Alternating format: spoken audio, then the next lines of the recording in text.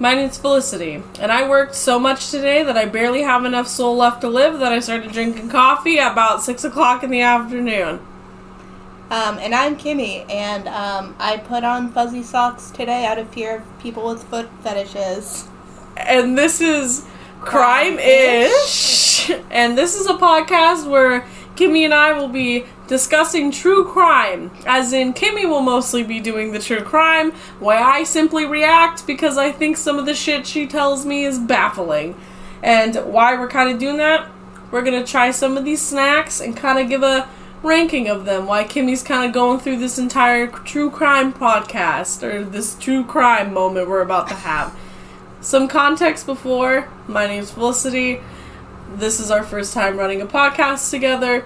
It should be a very interesting thing, and we're kind of hoping to do it, maybe once a month. We haven't really thought about it that far, and that's okay. So, is there anything you want to talk about yourself, Kimmi? I'm a simple lady. That's it. Okay. And I spent a lot of time researching this, and I'm going to be looking down here a lot because I have 15 pages of notes to look at. So. Fair. I thought you said you finished most of the notes today. I did, but it's still 15. Not most. The last, 3 pages. Oh, that's fair. Never mind. The other ones were the other night.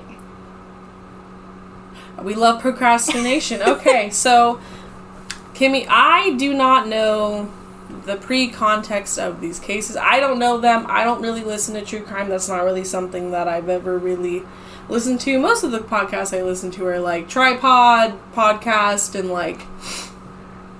the Try Guys' wives. So that's the extent of my podcast listening. However, Kimmi, I believe, listens to true crime all the time. I do. My favorite ones are Rotten Mango. I listen to Morbid, a true crime podcast, and another one that I really like is Small Town Murder, which is a comedy podcast. Oh, well. Which focuses on murder. A lot of murder. So, yeah, Kimmi is definitely the specialist and the expert in this. So, but we've talked about true crime before. Yeah. We've had conversations about it, and I'm just what the fuck? Some of these things are just baffling to me. So, then we made a podcast about it, I guess, why I eat snacks and Kimmi tries them, and then I'll be ranking them.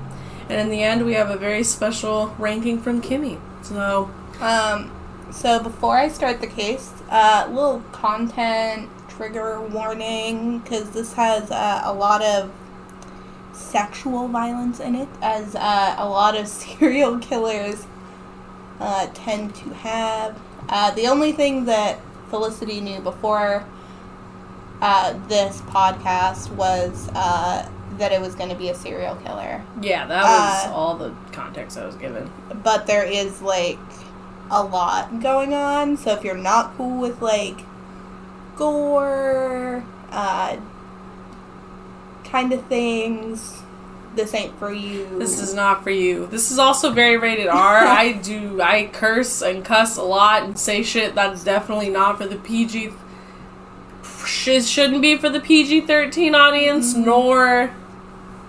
It's just rated R. That's pretty self-explanatory. My vulgar language would not make it on the PG-13 kids channel, so that's that. And if your language wasn't vulgar enough, the content of this case is enough to be rated R. Fair, yeah. So, trigger warning, sexual assault, triggering, I'm assuming violence, since we're working with a serial killer.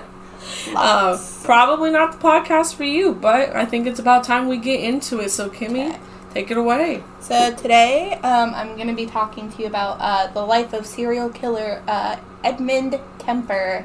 Good old Ed Kemper is what we'll call him, though. So, he was born December 18th, 1948. He was born in California. His parents were Clarnell and Edmund Kemper II, so he's technically Edmund Kemper III. He's the copy version. Yep. Okay.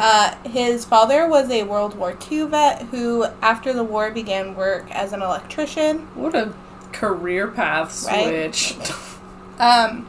Edmund Kemper was a really big baby, a large baby. Not an actual large baby. 13 pounds when he was born. Oh, you mean like he actually Like was a born a large large baby. baby. I thought you meant like his mentality, like he was kind of a pussy or something. I was like, what? I'm like, okay, I guess this is the way to go. We'll get I'll into it. Decide that later. We'll get into it. By the time he was 4 years old, he was considered to be much, much, much taller than everybody else his own age, which is going to be pretty common throughout his entire life because he ends up being around like 6'9". Holy fuck! This like man's a tall man. This man is 6'9". Tall man. Oh my god. Tall man. How do you function as a 6'9" folk? Alvin can't even fit in the shower, and he's like 6'2". Like, I can't even understand functioning as a 6'9" individual. Also, he was the middle child. Just so you know, he has 2 siblings, 2 sisters, which will come into play a little bit later. You're probably gonna have to speak up. You're very quiet. He had 2 sisters. And his parents were what many would consider not a good fit. They were constantly arguing with each other. Relatable. In front of the kids, very aggressive. You know, having not great. War flashbacks, but okay. One might say that they weren't in the best relationship. Are we talking like probably the domestic abuse level, or? It was noted a lot that the wife Clarnell was very, very abusive. Oh, she was abusive to him. Yeah, but he would also fight. If that makes sense. Yeah, that does make sense. sense. So it's not like one of them was in the wrong. Okay. But she was just known for being aggressive. Okay. That's interesting that she's kind of the one more known in this situation for being the one more aggressive. Also, we're going to break into the Kit Kat thing. Heck yeah. And kind of... So, when a lot of times when people are talking about serial killers, they talk about, like, their early life. Like, what were the signs? Yeah. And I think that when you think of those signs, Edmund Kemper is a perfect example of the signs being there. Okay. Because at the age of 10, he buried his family cat alive. Oh my god! After it died, he dug it out, decapitated it, and displayed its head on a spike. So when you... What a fucking process! Like... You're just like, alright, I'm gonna bury this cat. It's already still alive. I'm not gonna wait till it ages. Like, I understand taxidermy's a thing, but this is like... No. Taxidermy on crack. Like, this isn't even like, okay. He full on buried a cat alive. How the just fuck? To kill it. At the age of 10. That's such a... And it's like, my thing about that, so for some background, I don't work with youth, but I work in the psych field, in the mental health field. So some of these things for me are very interesting, that's interesting, because it's like the thought process here is this man didn't just kill something to kill something. He went to go bury this fucking cat specifically to probably torment it and like suffocate a fucking cat until it died. Like, that is such a brutal way to take something out. And then decapitated it. And then he put it on display on a spike. Where? Like, in the yard. Next to the mailbox? Just like in the yard. Next to the windmill? The windmill? What's the little twirly thingies that are like, you know, little things that blow in the wind? What are those things called? Somebody help. Is this like a... It's like... They blow in the wind and they spin in a circle. A pinwheel. A pinwheel. Holy shit, that took a lot. Not a windmill. But, he later said that it actually made him really happy to lie to his family about who killed the cat. What the fuck? Okay. Okay. That's kind of whack. And then, that's not the end of the cats. Because when he was 13, he killed another family cat. And he said that he did it because he thought the cat liked his younger sister more. And he kept pieces of the cat until his mom found them.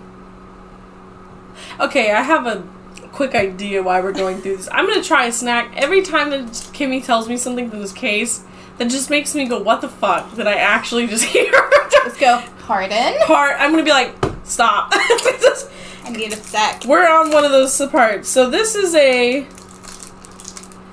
dark chocolate Kit Kat. I'm not sure. There was not a guide for this random mix of Kit Kats, so I don't know what this is. So we're just gonna give a quick comment on what we think it is. It smells like dark chocolate. I think it's just dark chocolate. Oh, it's pretty underwhelming. But I mean, that's good. Okay. Well, for now, we're gonna put that in the middle. Because I don't... It's good.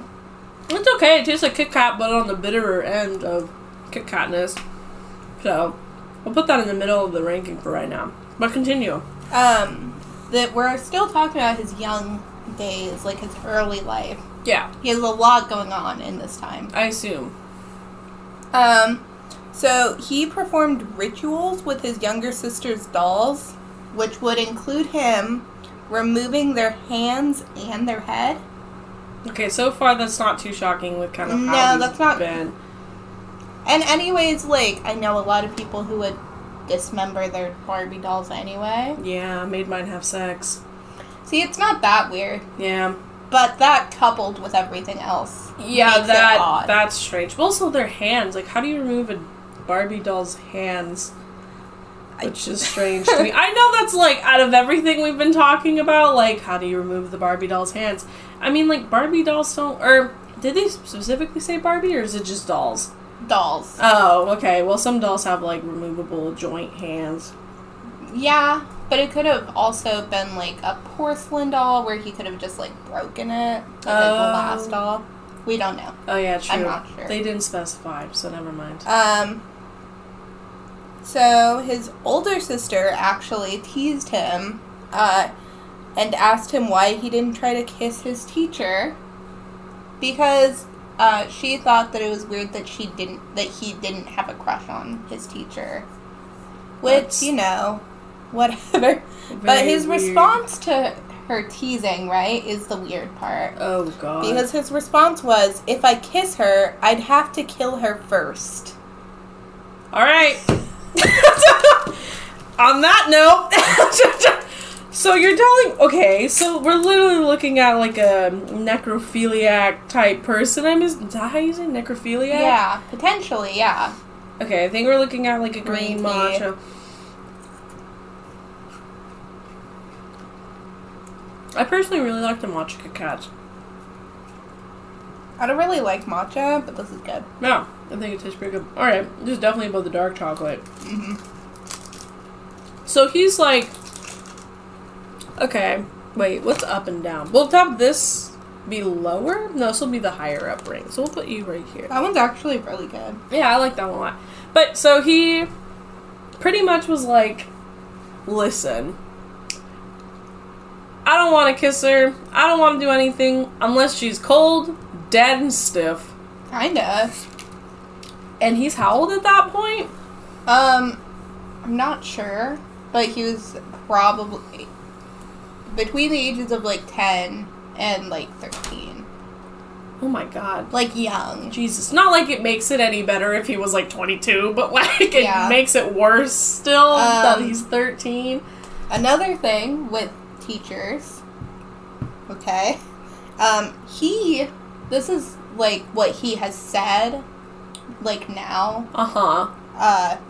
Was that he also said that he would leave his house with his dad's bayonet from World War II, because his dad was a vet, remember? And watch his second grade teacher through her window with a gun in his hands. He never shot her. He wasn't violent, but he would, like, watch her with a gun in his hand. It's not the fact that, like, I mean, it is weird if you're just creeping out the window and you're, like, just have a handgun in hand and you're just, like, watching someone through the window. But, like, imagine a second grader. It's, like, imagine, like, someone, like, you know, 10, 13 years old walking around with what's practically a fucking rifle with a knife on the end of it. It's, like, it's not even, like, discreet. It is, like, a whole moment, and then... To top it off, like, the topping on the cake is putting a fucking knife on the end of a fucking rifle.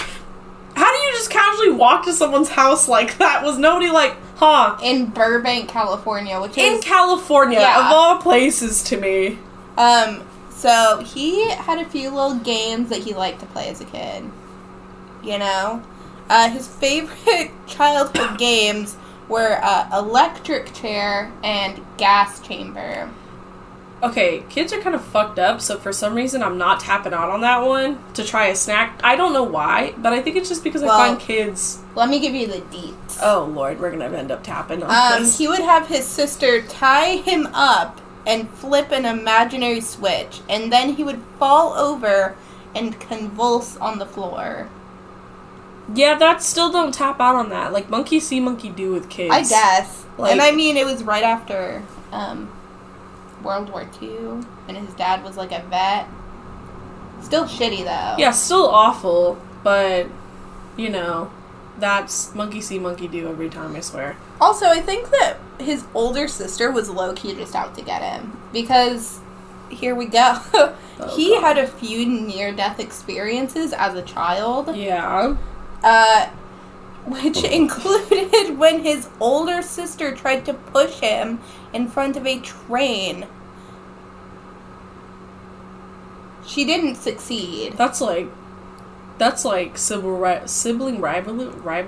Yeah. Sibling rivalry. Why can't I say that? Sibling rivalry. Rivalry. There you go. Sibling rivalry.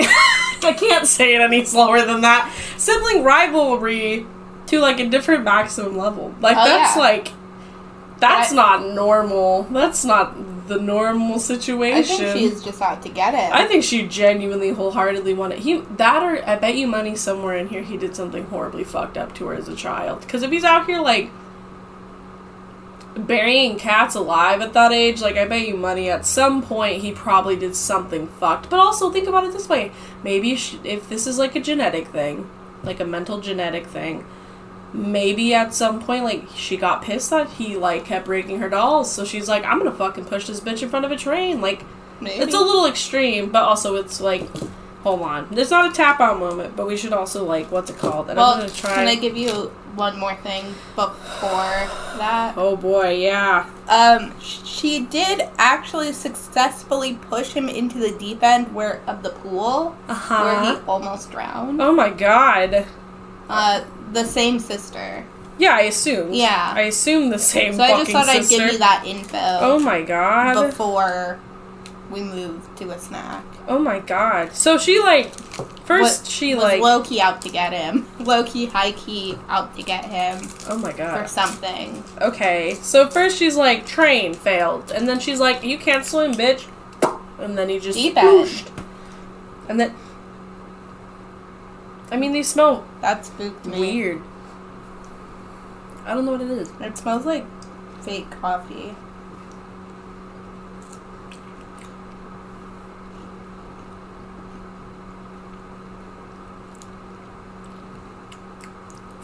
I don't know how I feel about that. I don't even know what it is. I can't, like, pinpoint what it's supposed to be. Like, what was that supposed to be? All it says on the wrapper is break in English. Like, nothing else is in English for me to be able to tell.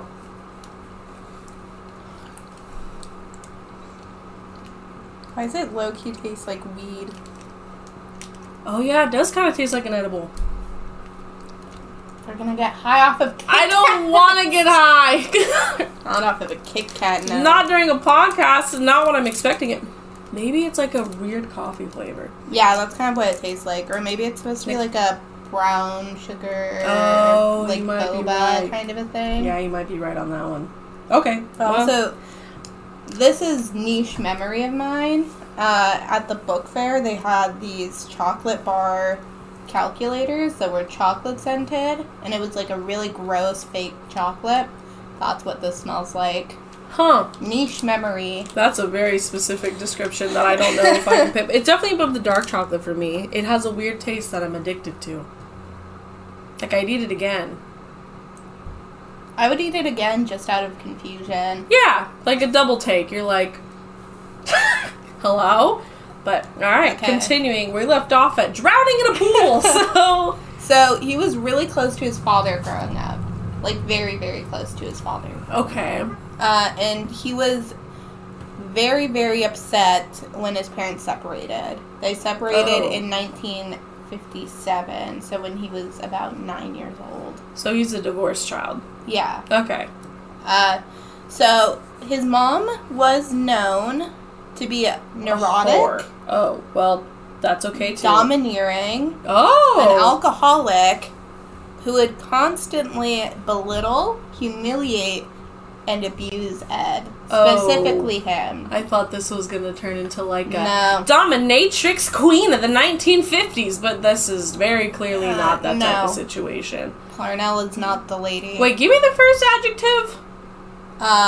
Neurotic. Oh, neurotic, not erotic. Okay, thank God. I thought you said erotic, and then I was like, oh, You ready for a fun fact? Oh, fuck. Okay. She often made him sleep in a locked basement because she believed he would hurt and or sexually assault his sisters. He had never been known to do this before, but she was just thinking he would. So she was just, like, massively fucking adamant that this was a thing? Mm-hmm. Even though there was nothing saying he had done it before, So... But that's a weird assumption just to make. I think it was probably just an excuse to, like, fucking lock him in a basement, I'm assuming. Yeah. Oh my God, okay. So by the time he was 15, he was 6'4". Holy fuck. And she would constantly make fun of him for that. Even though he could, like, knock her out. Like, he could literally just lay this woman to the fucking ground. Like, there's like, 6'4", okay. Also, when, his parents divorced, he moved with his mom. Like, Why? his mom had custody. Why? Was there, like, a children. reason? I don't know if there was necessarily a reason, but all the kids went with the mom, who moved to, Helena, Montana. Okay. Just so we're not in California anymore. We are in Kansas anymore. Montana. It's even worse, I feel like, in my opinion, but okay. She would also refuse to show him any affection because she thought it could, quote, turn him gay. Oh my God. Okay. So, my lady Clarnell, she's a piece of work. If I hug my son, he will become a homosexual. I love the logic of people who think like that, because that's still a thing. Yeah. It's like a weird thing. This might have been in the 50s, but still yuck. Yeah, doesn't really matter. That's still painful to hear. Yeah, like, this poor child. Even though he's kind of fucked up. But this poor child, like... But at this time, he's still, like, a child. He hasn't, like, he's killed cats, which is wrong. But he hasn't, like, done anything to, like, really deserve this, as far as I know. I don't know. Killing a cat's still pretty fucking bad. I don't know if he deserves to not have affection of his mother. Love from his parents when he's already probably feeling pretty shitty since his parents aren't together. This poor man. Hold on. Oh, sorry. Oh, no, you can go. She would constantly tell him that he reminded her of his father and that no woman would ever love him from, like, a young age. All right. Which is, like, kind of the stereotype of what's going to happen in a lot of divorced households. I feel like it's talked about a lot. It's true. My family member right now is going through something like that, where she looks at her kid. It's not like that, not like this situation, but, like, she's just like, wow, he looks so much like his dad, and sometimes that's, like, a painful thing, and I'm like, that's valid, like, it does. Hold on. For the homophobia and the abusive mother, we're opening this one that is not in English at all, so we can't really tell what flavor it is at all, but we're gonna sniff it and try it. Oh, I'm having a hard time. Oh, it's just matcha again. Oh. Well, that's not that fun. I mean, I'll eat it. I like it.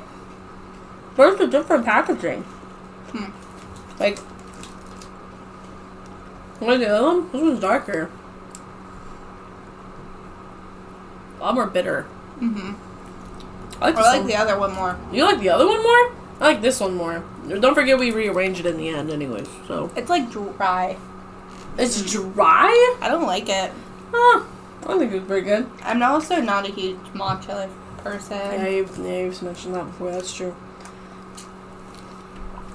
Not even coffee can save it for me. I thought it was delicious. This is where we differentiate in taste. Mm-hmm. But alright. Abusive mom and homophobic, so. Ed described his mother as a sick and angry woman. This fucking sounds like that. Sounds like it's a pretty basic way of describing what you've just told me. Also, many people who have talked about Ed Kemper's mother have, like, a lot of people have suspected that she has BPD. Some people just are like, yeah, it's a fact, but it's like she's never technically diagnosed, but, like, most people suspect it. And I'm like, I don't know. I don't know enough about this woman's, like, characteristics and behaviors to give, like, an educated viewpoint of that, so I don't feel like I can have an opinion to be like, this lady had BPD, like... Because I wonder if they're just, like, taking the stigmas of BPD and going, like, she's a toxic parent. Yeah. Probably BPD. Also, it's kind of like, you can't really... Like, I feel like people just, like, especially in, like, the 1950s, like, you can't... But it's like, even now people speculate that they say that she did have it, even though she was never officially diagnosed. Maybe if you had, like, more record of her characteristics, I don't think that's, like, Yeah. I don't know if that's exactly, like, a thing of BPD for that. Like, I don't understand how you can make such a for sure direct correlation to that. So... At the age of 14, he ran away to California. From Montana to California. He made it. Whoa, okay. At 14. Okay. He wanted to reconnect with his dad. Oh, that's kind of sad. Yeah. Was he dead? No, but his dad, remarried and had a stepson. His dad moved on with his life. I mean, as... divorced parents do, yeah. I mean, that's sad as fuck in a weird way. Like, he probably was really upset about that, but... So, Ed lived with his dad for a bit, but then his dad sent him off to live with his paternal grandparents. So, his dad sent Ed to live with his parents, if that makes sense. Why? Was there ever a reason for that? It was... Not a specific reason. I imagine it was something... I imagine he kind of wanted to, like, he had a new life going on, and he probably didn't want, like, his old son getting in the way of it. You know? Maybe, He moved on. He probably just wanted to continue moving on. And just live his life. Yeah, probably. That's fucking sad. His grandparents lived on a ranch in North Fork, California. Where's North Fork? Do you know where that is? Not exactly. I don't either. I have no idea where that is, actually. I know we have a South Fork. Yeah. But... Ed described his grandfather as senile. Great! We love and senile he said old folk. His grandma was constantly emasculating him and his grandfather. Constantly, apparently. Emasculating, as in, what does that word mean exactly? I'm sorry. Making them feel less masculine. Oh. Yeah. Oh, that sucks. What is with people just being dicks? I do not comprehend. So, are we ready? For the fuckery? You're gonna want to wait. Oh, man. Give me a minute. Okay. So, August 27th, 1964. Oh, we got a date. Okay. Yeah, we do. An exact date. Okay. So, his grandmother's name was Maud Matilda Huey Kemper. She was 67 years old. Maud Matilda Huey Kemper. Who the fuck is named Huey? Huey. That's not that weird. Huey? That's an interesting There's name. people named Huey. I don't think I've ever met anybody named Kiwi. You're saying Kiwi. Yeah, I just said Kiwi. Huey. So she was at the kitchen table in her home, in her cute little ranch house, right? Okay. I'm setting the scene for you. I can see that. Her and Ed, who's 15 at the time. Like a tall man. Okay. Tall 15-year-old. 6'2" man, yes. They get into an argument. It's not said exactly what this argument was, but they got into it. Okay. He storms off. As you 15-year-old do. boys do, yes. But unlike most 15-year-olds, he grabbed a rifle and shot her in the head, and then shot her 2 more times in the back.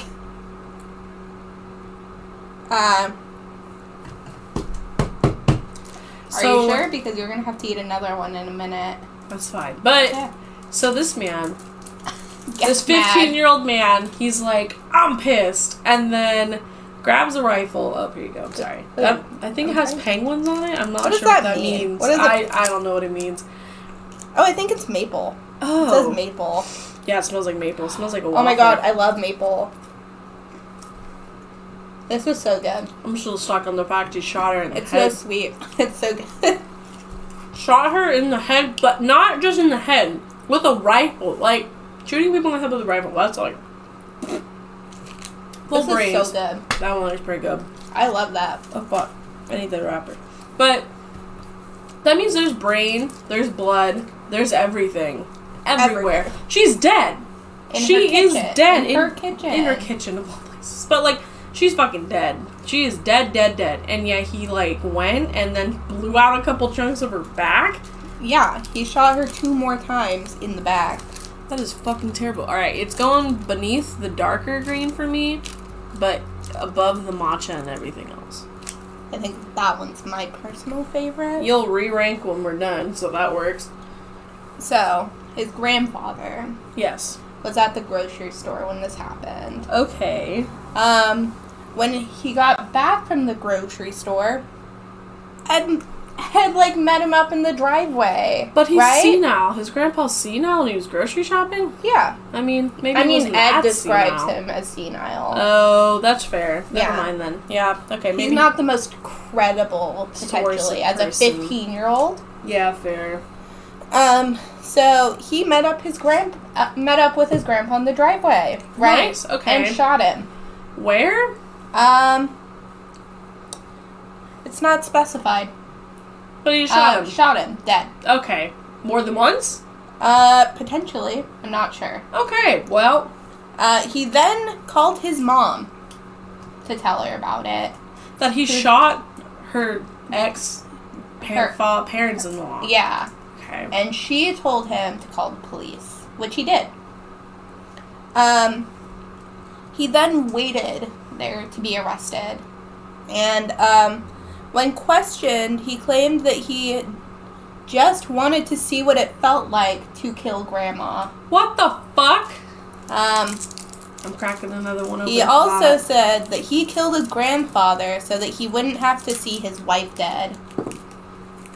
You can't be like, I just killed someone to see what it was like to kill my grandma, but I did spare my grandpa's feelings. Like, that just makes no fucking sense. I wanted to spare your feelings after I committed a horrendous act. Shot her, not only blew her head to bits, but I then blew 2 chunks out of her back. This is wheat flavored. Oh.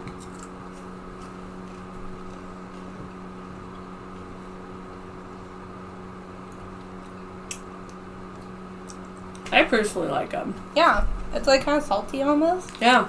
Like a cracker. Yeah, those are the ones that we got, and then I ate them all. So I've had these ones before, but they just came in the pack, and Kimmy never had them. So I was like, well, they're good.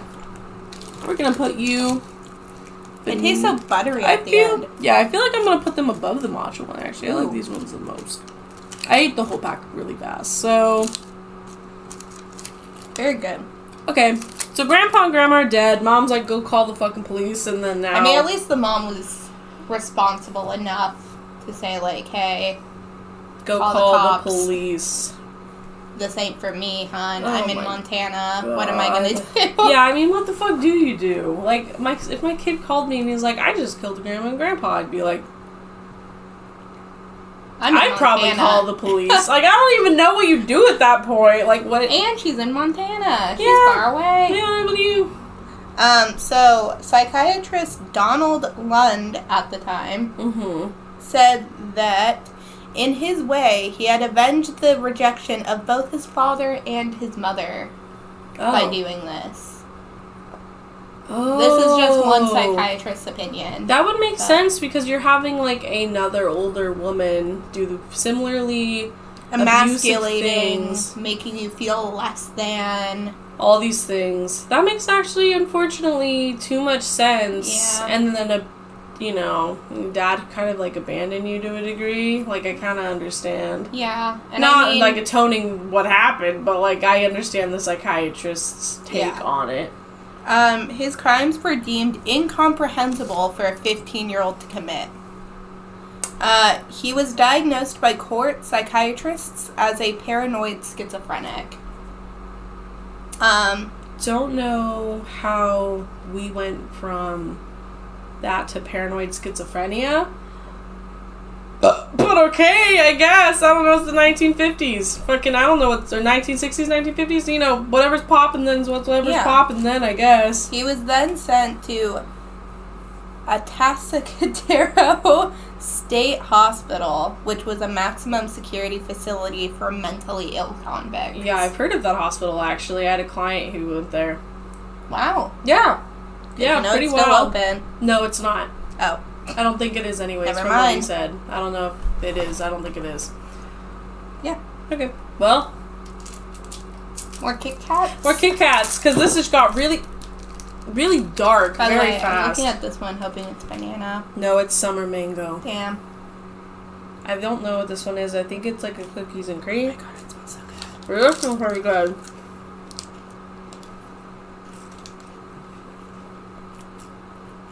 Is it a birthday cake?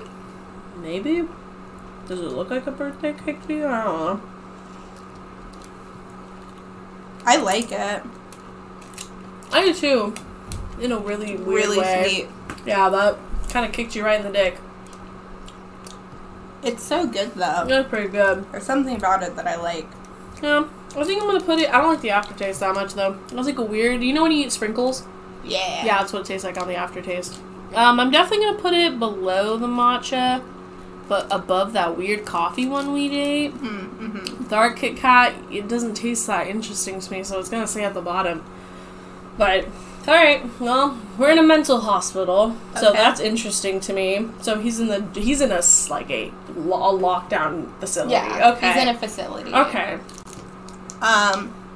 So while he was there, youth authority psychiatrists and social workers actually said that they disagreed with the diagnoses I was gonna of court say, psychiatrists. Yeah, I was gonna say that doesn't make a lot of sense to me personally.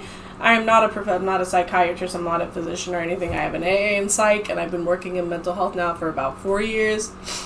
Yeah. I worked with quite a chunk of clients, and, you know, paranoid schizophrenic, that's a pretty specific diagnosis. Yeah. Like, it takes a lot to actually, like, be, like, paranoia schizophrenic. Like, schizophrenic is one thing, but, like, to put paranoia schizophrenic, like, it takes a lot of stimulus and auditory, whatever, hallucinations for that to happen. Well, the youth authority psychiatrists and social workers around him believed that he showed no flight of ideas, no interference with thought, no expression of delusions or hallucinations, and no evidence of bizarre thinking. See? Yeah, that's interesting. Is what they claimed. And this is, like, multiple people. Okay, yeah, that seems fair. Yeah. That seems, like, very fair. They also believe that he was really intelligent, scoring on an IQ test of 145. Holy fuck, 145? The average adult scores between 85 and 150. I know! That's fucking incredibly high. Einstein is believed to have had a 160 IQ. Yeah. So this is, like, smart. He's 15 at this time, by the way. There has been, I think, a study correlation, I might be really wrong, that the more, like, what's it called? The more higher intelligence you have, the more, like, intelligent you are. It's, like, you have a less, like, emotional reaction and understanding to things because you're conceptually, like, you understand so much. And, like, at a point, some people have, like, a lot of depression who are really intelligent, because you're looking at it like, okay, what's the point of me continuing this existence when, like... I know so much. I know so much. And it's also like, well, at some point I'm going to lose all this, like, all this effort will be for nothing. In a very dark aspect. I mean, that's obviously not the way to go about it, but it's like, I can see how he might be like, why does it matter? I'm just going to kill my grandmother. She's not a good person. I mean, like, and also I'm holding... he did say he just wanted to see what it was like. Yeah, exactly. This is strawberry for sure, right? That is no. I don't know. This is another break this one. It smells like strawberry. It does smell like strawberry. It's another break one. It's so good. It's like a little bit sour. You like this? Mm-hmm. That's not strawberry. That's raspberry. Oh, it's so good. It's a little bit sour, and I'm so into it. I'm not like that. It's so good. That goes at the end for me. Damn. Ugh. I did not like that at all. I'm trying flan next, but continue. He was considered a model prisoner and was even trained to administer psychiatric tests on other inmates. Oh my god, that is not good, but okay. My question here is, right? Who let him do this? Who is having somebody without a psych degree run psychiatric tests? How does that make sense? It doesn't make sense. I think that's the point. I don't get it. What the fuck?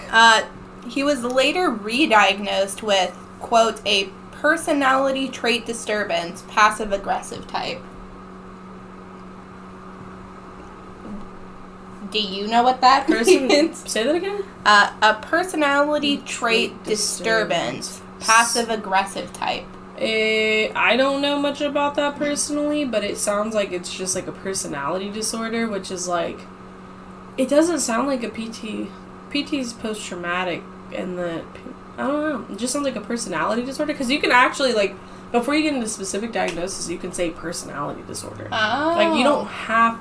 It's actually very difficult to narrow something down to a specific diagnosis.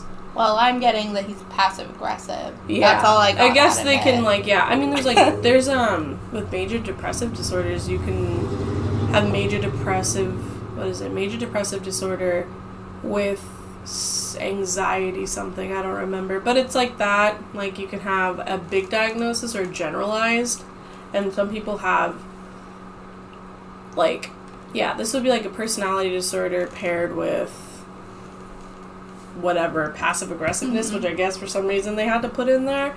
Like, see, I think it's very cool strange talking about, like, true crime with somebody who has, like, a psych degree in some aspect, somebody who knows a lot about psych, because I think that psych does have a lot to do with true crime a lot of times, it seems. People don't go out and just murder people for, like, off of a whim. Like, that's not exactly, like, I don't wake up in the morning and go, wow, let's go murder somebody. Like, that's not exactly a thing that happens in normal people.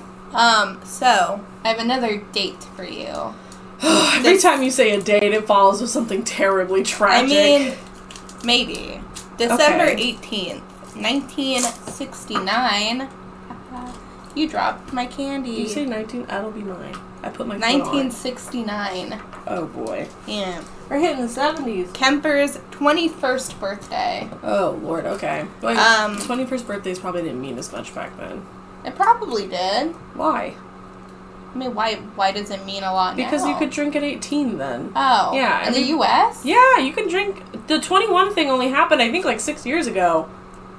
No, I think you're thinking of cigarettes are 21 now. Yeah, that was my drug of choice at one point. He was released on parole against recommendations from his psychiatrists. Maybe you should listen to psychiatrists. Maybe, just maybe, listen to the people you employ. You'd fucking think. But apparently not in this scenario. Is this the flan one? Yeah, this is the flan one. I'm so excited. I'm sure. Okay, that's pretty fucking good. Mm-hmm. That's really good. Mm-hmm. Wow. Mm-hmm. It's like the best vanilla pudding. That's really good. Oh my god. That's so great. That one definitely, like, doesn't take the wheat, but it takes it's above maple for me. Ooh, the aftertaste is actually really good too. Yeah, it has a nice like aroma in the mouth. It stays good. Oh! Shift. He was released into the care of his mother. Oh, fuck. Okay. Who had remarried and divorced again. Woo! This lady's going through it. She okay. did keep the surname from that second marriage. She did or didn't? She did. That's so weird. her name now is Clarnell Strandberg. Strandberg. Instead of Kemper. Just so you know. I don't like that for some reason. That's her name. You don't have to. There's nothing I can do about that. She lived in California. She lived near UC Santa Cruz. Okay. Yeah. Alright. She worked at UC Santa Cruz as an administrative assistant. Fun fact. Okay. Yeah. Yet she was like a terrible woman, but okay. November 29th, 1972, his juvenile records were permanently expunged, as in, it seems like they don't exist. They are pretty much erased. Oh. They're gone. I forget that sometimes is a thing. Yeah. Yeah. Especially, well, it happens a lot when you're young. That is true. Because they think, like, you know, you're young, you can't help it, or whatever. They're like, yeah. You're young, you made mistakes. We'll give you another chance. At life. The last report from his juvenile psychiatrist read, and I'm going to be reading a little bit here, because it's like it's a report. It is a chunk, I see. Yeah. Okay. His juvenile psychiatrist said in their final report, if I were to see this patient without having any history available or getting any history from him,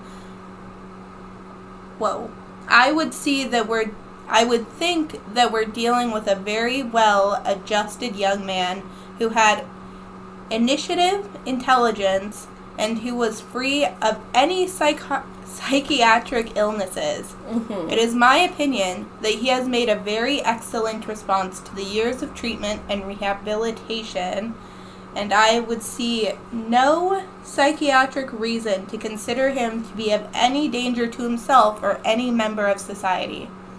Since it may allow him more freedom as an adult to develop his potential, I would consider it reasonable to have a permanent expunction of his juvenile records. So the psychiatrist is like, hey, I mean, he did good while he was here. He responded really well to the tests. This is cool with me. I mean, if the psychiatrists and their assessments can be pretty thorough, in this scenario, I mean, if they were there really, like, especially for murder, like, going through that process of being able to determine if someone is okay enough to be returned to society, that's not exactly just a whoop. Like, you can't just, like, oh, just go. Like, that's... Yeah, and he was in psychiatric care for, like, 6 years at this point. Yeah, so... I mean, it's obviously something fucking happened that, you know... While he was staying with his mother, he went to community college. Oh, good for him! Which was part of his parole requirements. Oh. He had to go. Oh, that's interesting. He was, like, into it. He went. Okay. He did the thing. Okay. He really wanted to become a police officer. Concerning. He was later rejected. Very concerning, because of his size. Why he was too big. Why would that have anything to fucking do with being a cop? He was rejected... because he was 6'9". Why does that have to do with anything? He was just too big. That makes no sense! He was also given the nickname Big Ed, which, any 90 Day Fiancé fans, fuck Big Ed. Another douchebag named Big Ed. Oh my god. Here we go. Fuck Big Ed. Oh my god. Fuck Big Ed. I have to say the name Big Ed reminds me of like a nice giant miner or like a blacksmith in a video game, like an NPC. Yeah, but I want them to be named like Big Mike. Big Joe. Big Joe. That's Big cute. Joe. Big Joe is Big cute. Ed is for fucks. No, Big Fuck Ed's you, been Big real. Ed. Too many Big Eds. Fuck He's you. small. Get off of TLC. Nobody wants you there. You're ugly. You very much have a vendetta against I Big really Ed do. from He's TLC. awful. Fair enough. Alright, so these are the... He has allegedly committed sexual assault. Oh! Multiple times. Oh! Allegedly. Ah! But I believe him. Fair! Because he's a creep. He's a little uncomfortable, that is for sure. Anyways, Okay. not what we're talking about. That's a different crime for a different time. This is a different Ed. This is umami seaweed. Delicious. They're like a... I think they're potatoes. Like a cylinder of chip. It's like a potato cylinder. Oh! That's a lot harder than I thought it was. It's umami. I would Is say. umami fat? Where's Alvin? Is he here? No, it's a flavor profile. Yeah, but isn't it like the soy fat? sauce has like umami flavor. Mushrooms have umami flavor. It's just a different type of flavor. I can't tell if I like it. I think I like it a lot, actually. I think I need one more. I fucking do. It's hard, though. Well, that's my only problem. Now that I've gotten over how hard it is, it tastes good. It does have a lot of potato flavor at the end. Yeah, I agree. You can't really taste the potato until the very end. I feel like it's potato. It's gotta be potato. Contains milk, soy, wheat, and fish. No Sardine, potato? tuna, and bonito. No, potatoes is the first ingredient. Oh, thank God. I was like, excuse me? If potato wasn't the first ingredient of this, I'd be concerned. I'm a big potato girl, you know what I mean? We have more chips. I like mashed potatoes, baked potatoes. All potatoes. I'll eat a potato. Got it. Back to the case, as Okay. I keep eating as I shouldn't, but... So, Kemper decided to maintain relationships with police officers in Santa Cruz. So just... Even though he had been rejected from becoming a police officer. So you're still friends with the cops? Yeah, he wants to be friends. It's kind of like he wants to be in on it. Like, he would help... He called himself a friendly nuisance to them. So it kind of seemed like he bothered them a lot. But he was, like, doing it to be like, hey, we're pals, right? I help you guys, we're pals. But, you know. Eventually, he started working for the California Department of Transportation. So he was, like, driving around a lot. Okay. I'm not sure if it's technically taxi driving. I'm not sure. Okay. While at this time, he was living with his mother. And, they were arguing constantly and were described to have a toxic and hostile relationship. I fucking bet. I'm not that shocked. Seems like it. Eventually, he had saved enough money to... Oh, sorry. Oh. That's Why okay. does this not want to work? What? Eventually, nothing. Eventually, he had saved enough money to move into an apartment in Alameda with a friend. Where's Alameda? California. Okay, so still in California. All I know is California, man. Fair enough. I don't remember where Alameda is. He did have a lot of financial problems. He wasn't great with money. So he did end up returning to living with his mom a few times. This happened a few times where he would, like, move out, move back in, move out, move back in. That happened a lot. Okay. Yeah. Well, I understand. Living by yourself is fucking very difficult, so I'm not going to judge this man on that. Yeah. I mean, it is what it is. It is what it is. Don't be silent about it, because that's... It doesn't smell like anything. No? No. Hokkaido butter? Same type of chip. Butter. Hokkaido butter. Not entirely sure what this is supposed to be. But yeah, I understand the, you know... Holy shit. This slaps. That's really good. This is my favorite. This one's way better than the seaweed one. In my opinion. They're both good, but I'd rather eat this one. I think I'd rather get the seaweed one. This just tastes like french fries. Yeah. Ah. It's so good. Okay. We can keep eating them. But, Okay. so, he's in and out of his mom, still works for the taxi service. Mm-hmm. Okay. So, at a beach in Santa Cruz, Ed met a high school student, right? Oh, no. They became engaged. Okay. He was 25 at the time, and she has been reported of being between 16 and 18 years old. Okay. Her parents have actually asked that her name not be released to the public, so for her parents to have that much sway in whether her name get released or not, I'm gonna assume that she's not 18. Because otherwise, I don't think her parents would have as much control over that. The thing is, they wouldn't. Yeah, so I'm assuming that she's probably, like, 16 or 17. She's roughly underage. Yeah.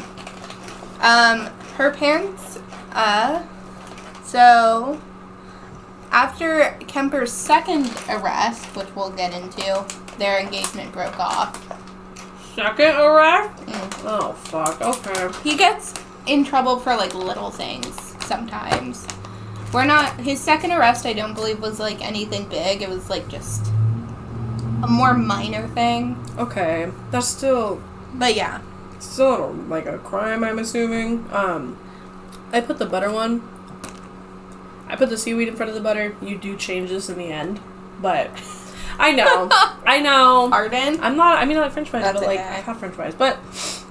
So I have a little fun moment. This one's actually, like, fun for me.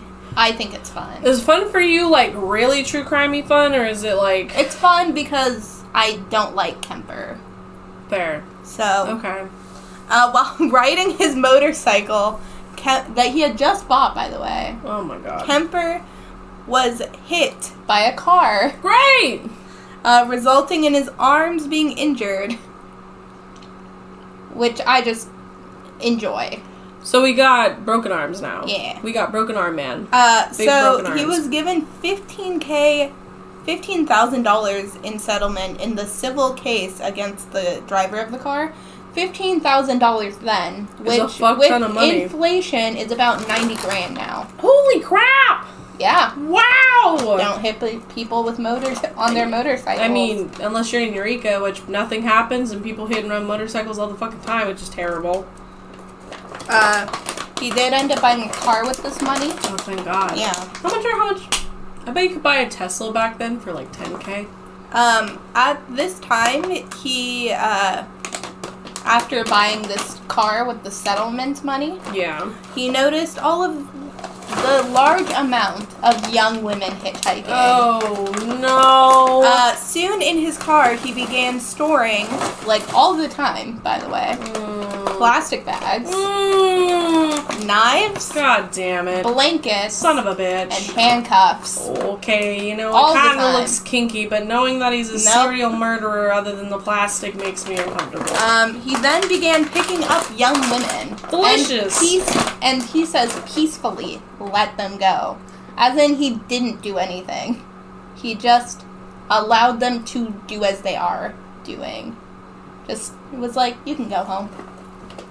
You can go home, not, I picked you up on a hitchhiking. This is gonna get loud really fast. Ears for anybody who don't like the popping noise. I can't open this like normally. Oh, it's really, what's it called? You can go. I'm gonna let you go. Like, that's not how that works. He says that he had picked up around 150 hitchhikers before he felt homicidal sexual urges, which he called his little zappies. Little zappies? Zapples, my bad. Little zapples! I don't like that. That's what he called his sexual homicidal urges. I really can't don't. open I this. fucking told you. me I'm like, scissors. this, I don't. Oh, they're all out there. Wearing pants. I mean, I'm not either, but this covers me enough. That's fair. Nobody can see your feet anyway, so that's okay. Yeah, That's fair. freaks. Foot freaks. No foot freaks here. Where are your scissors? Oh, they're out there on the table on the living room. Sassy. No. No, she can come in. She'll just jump on my bed. It's fine. But so far, like, Kimmy's taking this moment to go get me scissors so I can eat those chips, which are toast chips. This is the ranking we have so far. I said that the umami chips are better than the we got this little moment, which are like the fries moment we got going on. I know Kimmy's gonna change that at some point, but we have the weird raspberry coffee break thing, I'm assuming, and then we got the dark chocolate Kit Kat, and then we have the weird mocha thing we tried. I think this was a birthday cake is what we ended up guessing it is. First matcha we tried, which was like a sweeter version of it.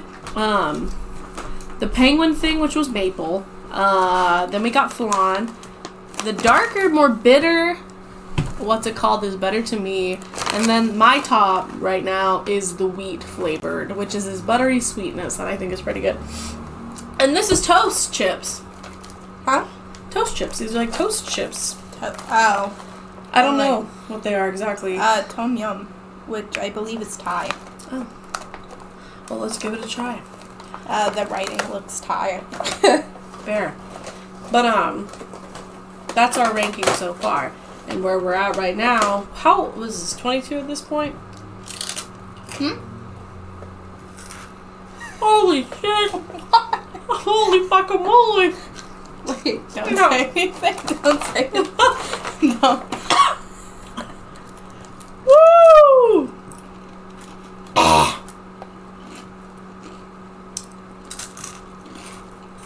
It's like the driest toast I've ever had.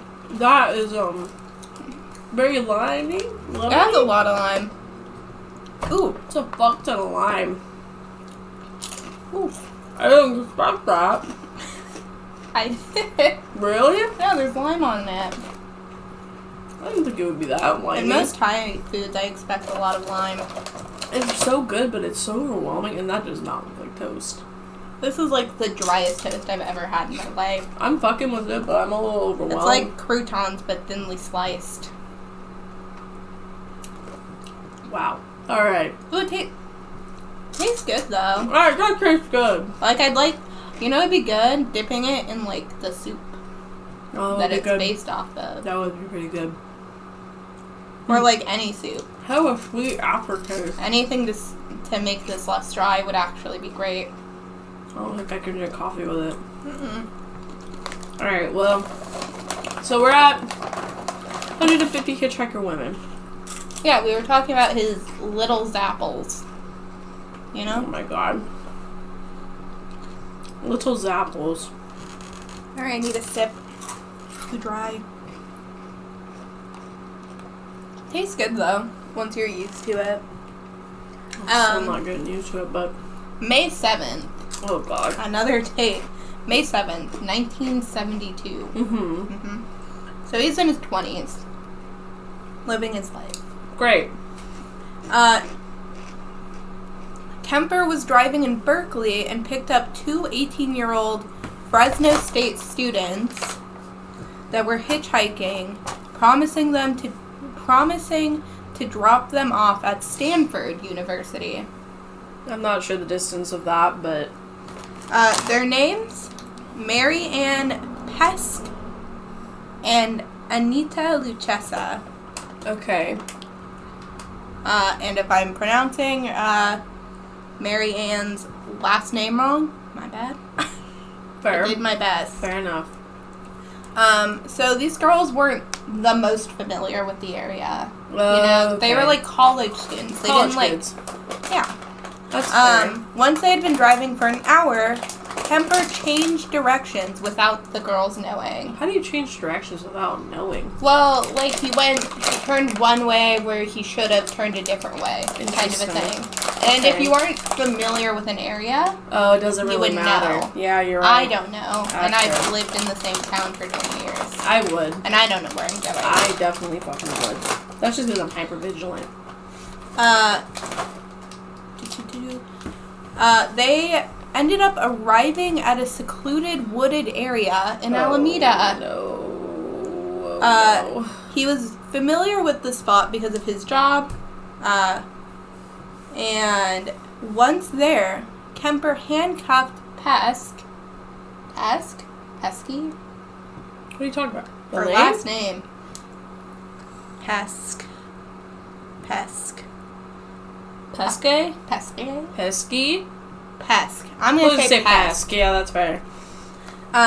He handcuffed Pesk in the backseat of the car.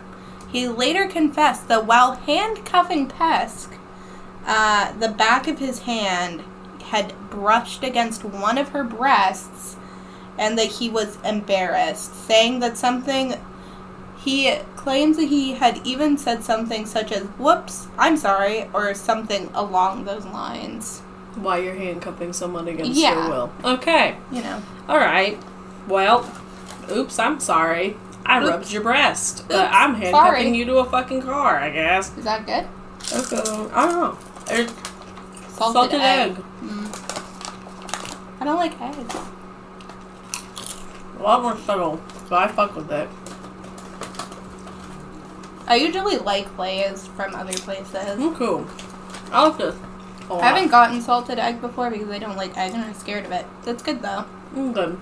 I like it. It's a little sweet. A little salty. A little eggy. I don't notice the egg. That's good for you, because you don't like egg, yeah. So Kemper then took Luchessa out of the car and locked her in the trunk. Within 30 seconds of apologizing to Pesk for accidentally brushing against her breast, he threw a plastic bag over Luchessa's head and wrapped a bathrobe belt around her neck. But as he pulled on the belt, it snapped. Meanwhile, Pesk had bitten through the... I'm sorry. Okay. I get mixed up.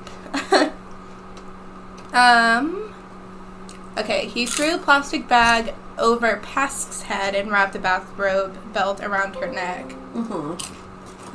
Lloyd's laptop wants to restart, but I don't want it to. Wait, so why he's, like, handcuffing her to the car? Why didn't the other girl run? I mean, I imagine he locked the car doors. Oh, travel log. Yeah. Yeah, okay. Pesk had bitten through the plastic bag. Kemper then drew his knife and began to stab Pesk in the back. But the blows did not seem to have any effect, and she began to twist around, facing Kemper. I stabbed her all over the back. She turned around, and I stabbed her on the side and the stomach once. As she turned around, I could have stabbed her through the heart, but her breasts were there. Her breasts actually deflected me. I couldn't see myself stabbing a young woman in her breasts. That's embarrassing, says him. He thinks it's embarrassing to stab a young woman through the breast, but not to stab them in general. That's some weird standards. Really strange standards. I cherish the titty so fucking much that I will not stab it in the process of committing homicide. Him saying her breast deflected me is a lot. I imagine her turning around, and it's just like the holy light of God. It's like, what? And he's like, oh! And he's like, I can't do this. Like, I hate to put humor in these situations, but they're so fucking gruesome that it's like... Well, it's like, this man is ridiculous. He is a ridiculous man. We're not making fun of the fact that she was hurt and assaulted and brutally murdered. He's an idiot. He's dumb. He's fucking ridiculous. He's so dumb, and his standards make no sense. No, they don't make any sense at all. Which is what the joke is. The joke is him. He's a joke. He is a fucking joke. What a weird He then grabbed Pesk by the chin, pulled back her head, and slit her throat. I hate that feeling of hearing that. Yeah. Kemper then went to the back of the car, opened the trunk, put Luchessa out, and began to stab her repeatedly in the throat, eyes, heart, and forearm. Wait, why was he okay with stabbing her in the heart? Because her breasts weren't in the way. The issue was with the other girl was she was moving a lot, so her breasts were in the way. I thought your breasts are constantly in front of the heart, though. Like, I mean, he probably assumes that your heart is here. He's not very smart. Yeah, he is, but smart, he's not. Though. That doesn't make any sense. I don't think he knows that much about the female anatomy. Probably knows nothing about the female anatomy. What the fuck? Okay. He recalls being surprised by how many heavy blows she took before losing consciousness.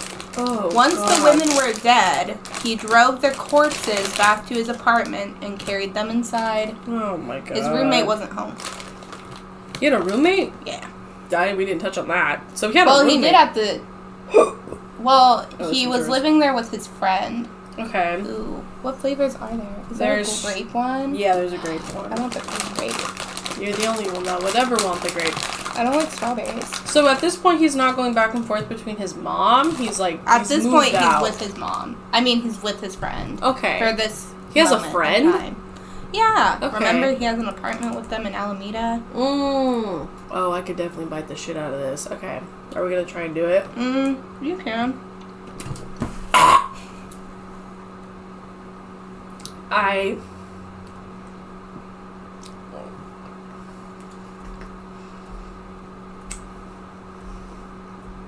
That was an interesting experience.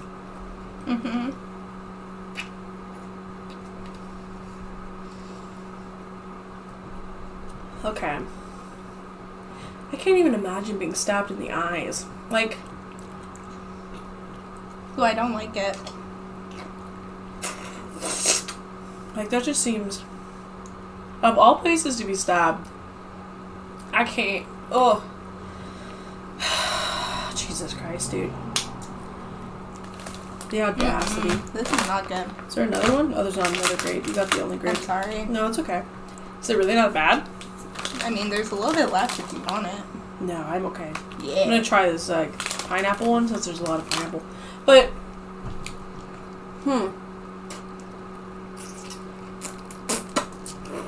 It's not the worst thing I've ever had, but it's not great. It's not great. Oh. You got it on me. Oh, sorry. I kind of splooged everywhere. Ew. I know. That was a gross way of saying that. I mean, it did. It kind of went, like, everywhere. Well, that was actually a lot less thick than I expected it to be. Are you ready for something a little wild that happens? Not really, but no, but it's wild in the way of like, aw, man. Like getting stabbed in the fucking eyeballs? No. Oh. It's almost funny because it's bad. Oh, God, okay. On the way home, he was actually stopped by a police officer with the two women in his trunk. Oh, my dead. God. He had a broken headlight. But the officer actually, had no way of knowing that this man had two bodies. Unless he got blood dripping out of the trunk or something, but... he didn't know. And plus, he was, friends with cops in this area, so they probably weren't thinking twice about it. Yeah, they're probably just like, it's Ed. It's Big Ed! It's Big Ed! Driving his broken-ass headlight, janky-looking car. Once he brought their bodies into his apartment, he began to take photographs of them, of their naked corpses. Okay. He had intercourse with them and dismembered their bodies.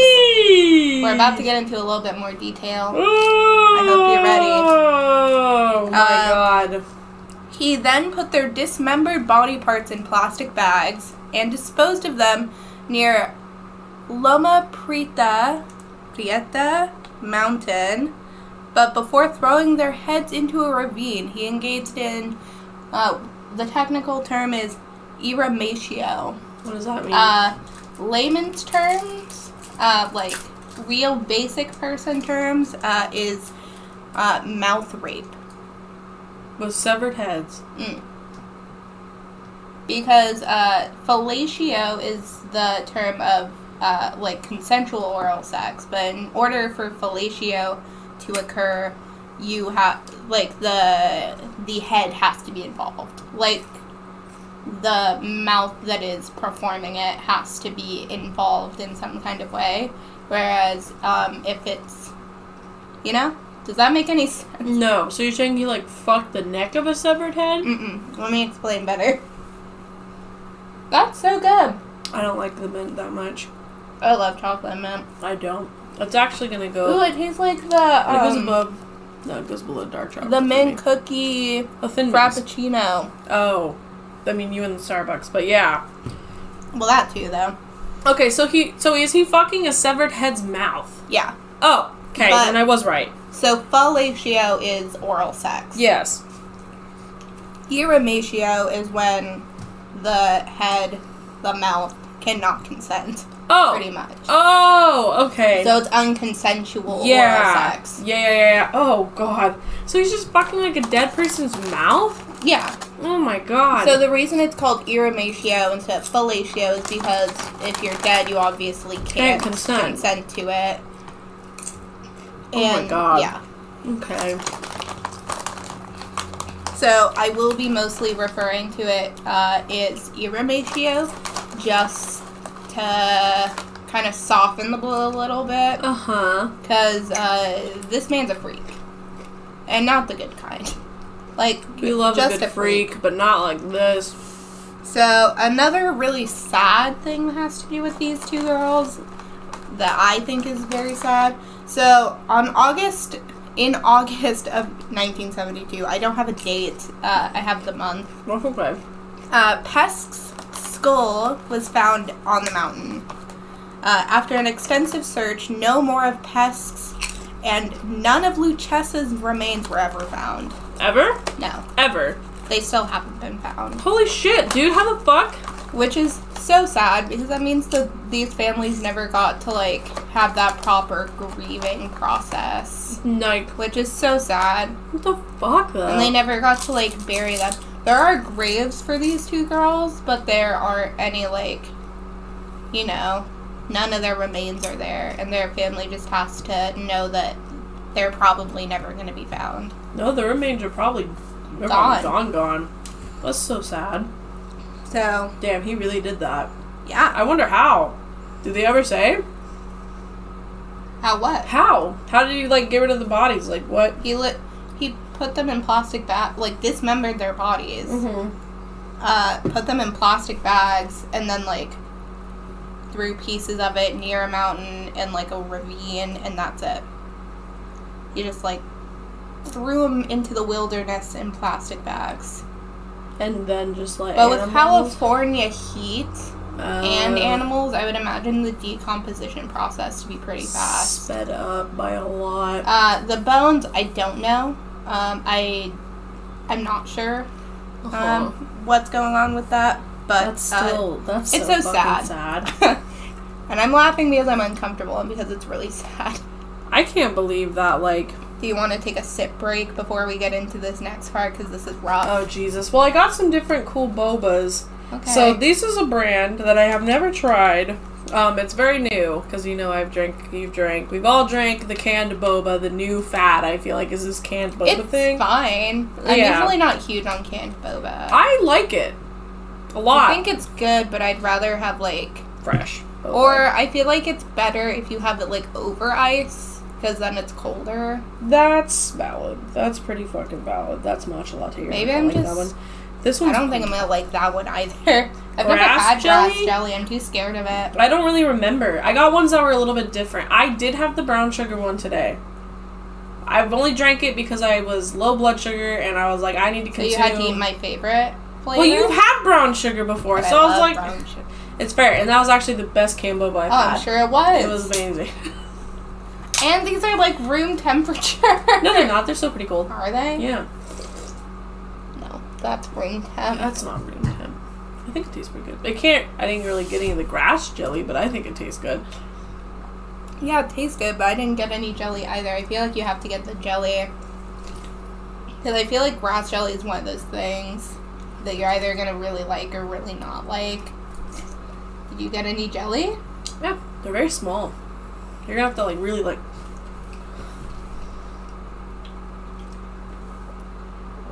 Yeah, I wasn't prepared for how small they were. Yeah, they're very small. I was also expecting them to be a darker green. Because usually when I see grass jelly, it's, like, almost black. That's fair. Yeah, no, these are very tiny and, It doesn't taste bad. No, not at all. Very I don't taste simple. anything. Yeah, no, I didn't think they tasted like much either. So, alright, well, then we got that one. That one's fine. Yeah. Alright, we'll get into the nasties, because you made it seem like this is going to get rough. This is... more than it already is. For me, this is the roughest part. Oh, God, okay. For me, personally. We're going to be talking about,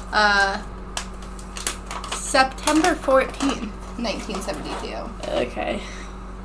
Kemper picked up a 15-year-old Aiko Ku, who had hitchhiked to her dance class after missing her bus.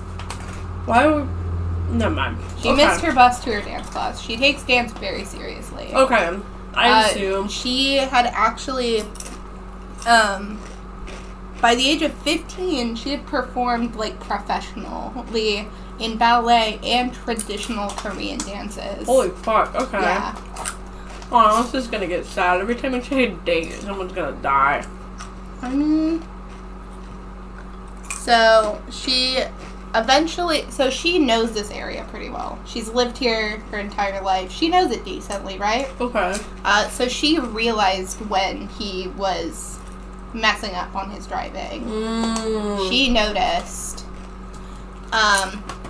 She began to scream and beg for him to, like, just drop her off where she wanted to be. He then took out a new model of firearm, a .357 Magnum. I don't know what that means. .357 Magnums, if I'm, like, correct, are huge. Are they? I think they're, like, the big Glock, like, looking guns. I might be very wrong. I could be very wrong, but I know Magnums those are big fucking guns. I mean, I just don't know that much about guns, but I believe you. I probably could have researched it, but I didn't feel like it. He borrowed this gun from a friend, and he pressed the barrel into the teenager's ribs. Well, I go to... he pressed the gun into her ribs because she was screaming and telling him to, like, let her go to where she wanted. Kemper is left-handed, fun fact. No. He was driving with his left hand and used the other hand to threaten Aiko with his weapon. He tried to calm her down by swearing that he doesn't want to harm her. In fact, he explains, he wants to kill himself, and he's just looking for someone to talk to. He leaves the highway for small mountain roads that he knows very well and drives on Bonnie Doon Road near Santa Cruz. Oh my god. He somehow manages to convince this 15-year-old girl to be tied and gagged. This, I will say, I think that he is a very, very good manipulator. You have to be. I mean, his intelligence is very high, so it's not like he's it's really impossible. Intelligent. I think that he's manipulative. I think that that's even easy to see, like, in the way that he was interacting with psychiatrists when he was where he was, because he had them convinced that he was fine. Convinced. Yeah. And I don't think he was. Probably not. Judging by the other things he's done. Definitely not. So, I think that he's really good at manipulating, and this is a 15-year-old girl who is not going to know what to do. Yeah, gagged and tied. Yeah, she isn't going to know what to do. At what point do you hopefully believe that, though, when you're in that situation? Because the other possibilities are just too terrifying. Yeah, so you, like, it's kind of your brain's way of, like, dealing with it. It's like, no, like, he's right. Like, obviously, that's dumb that I would think of that. And she's 15. Again, 15. A 15-year-old girl who was in a pretty sheltered home. Her mom apparently was pretty, like, by the book, so to speak. Like, very, like, on top of things. She was in a pretty sheltered home life. So, and I mean, even if you weren't in a sheltered home life, nobody knows how they would respond in this situation. Absolutely not. I am in my 20s and I have no idea what I would do. No clue. I know how I would feel. I don't know how I would react. I don't know what I would do. No idea. No. So, for people who would say, like, I would have done this, it's like, yeah, I'm sure now that you have the chance to think about it, but hindsight is 20/20, and you'll be fine. But, like, in the moment, where you're in that moment, like, you can't. And you're 15 again. I know I keep on mentioning that you're just trying to go to dance class. 15. Yeah, and you're just trying to fucking go to dance. Oh my god. He apparently said, I just want a quiet place where we can tie you up, and then we'll go to my place, is what he said to her. That makes no fucking sense at all. He turned off on Smith Grade Road. going slowly until he found a turnoff where he can get away behind a tree, sheltered from the road and any traffic. He shut off the lights and then the engine. He shoved the gun back under the front seat. "There's a roll of medical tape in my glove compartment. Hand it to me," is what he told her. She complied. Okay. Because, I mean, what else are you going to do in this situation? Because be like, no. in her situation, for her, it's probably like, if I tell him no, he's gonna I'm kill dead. me. Yeah. So she's probably, like, trying to do what she can. Mm-hmm. She complied and handed him the small cardboard box of medical tape. His hands shake as he tries to find the end of the roll. "So, now who's nervous," is what she apparently told him. This is like him recounting the story, by the way. Oh, okay. "Now who's nervous," she says, laughing. So she's probably nervous. She giggles a little bit, tries to make a joke. He tears off a big chunk and holds it up. "My mouth's not that big," she says. So he tears off part of it and throws it aside before placing a patch over her mouth. "Move your jaws. See if you can loosen it," he says, noting that it did not come unstuck. He presses the tape again to make certain. "Hop in the back seat," he instructs. She flips her leg up and rolls over the back of the seat and sits awaiting his next command. He pulls the rest of the tape off his fingers and gets out of the car and walks around the passenger side. The door's locked. The door to his car is locked. He remembers the gun still under the front seat. She has him locked out and that gun within easy reach. He's dead. He begins frantically fishing in his pocket for his keys. They're not... He doesn't have his car keys. He literally locked her in there with a gun. He couldn't get in to his car. Oh, sorry. What? She looked at him through the window, shook her head, and reaches up and unlocked the door for him to get into the car. She unlocked the door for him to get into the car. What? Okay.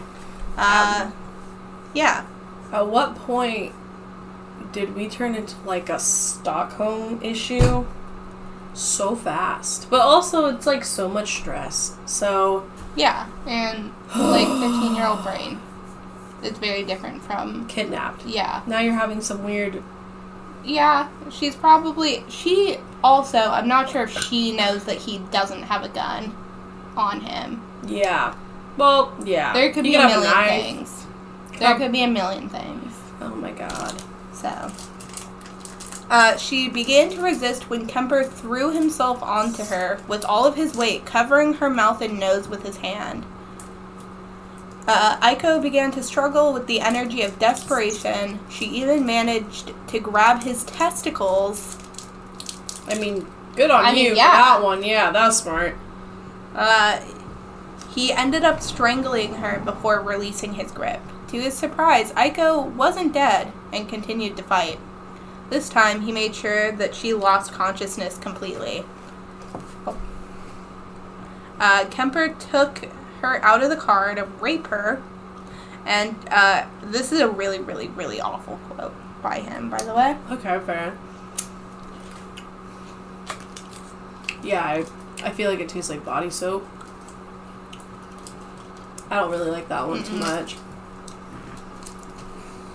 I think it goes above the mint, though.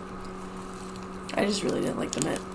But, wow, you really didn't like that one. Oh, no, okay, no. That's fair. So, trigger warning, gross. Oh, Lord. He raped her and then, quote, "It didn't take more than 15 or 20 seconds before I had an orgasm." He says about raping a 15-year-old. Great. Yeah. Oh, my God. He then strangled her again with a scarf.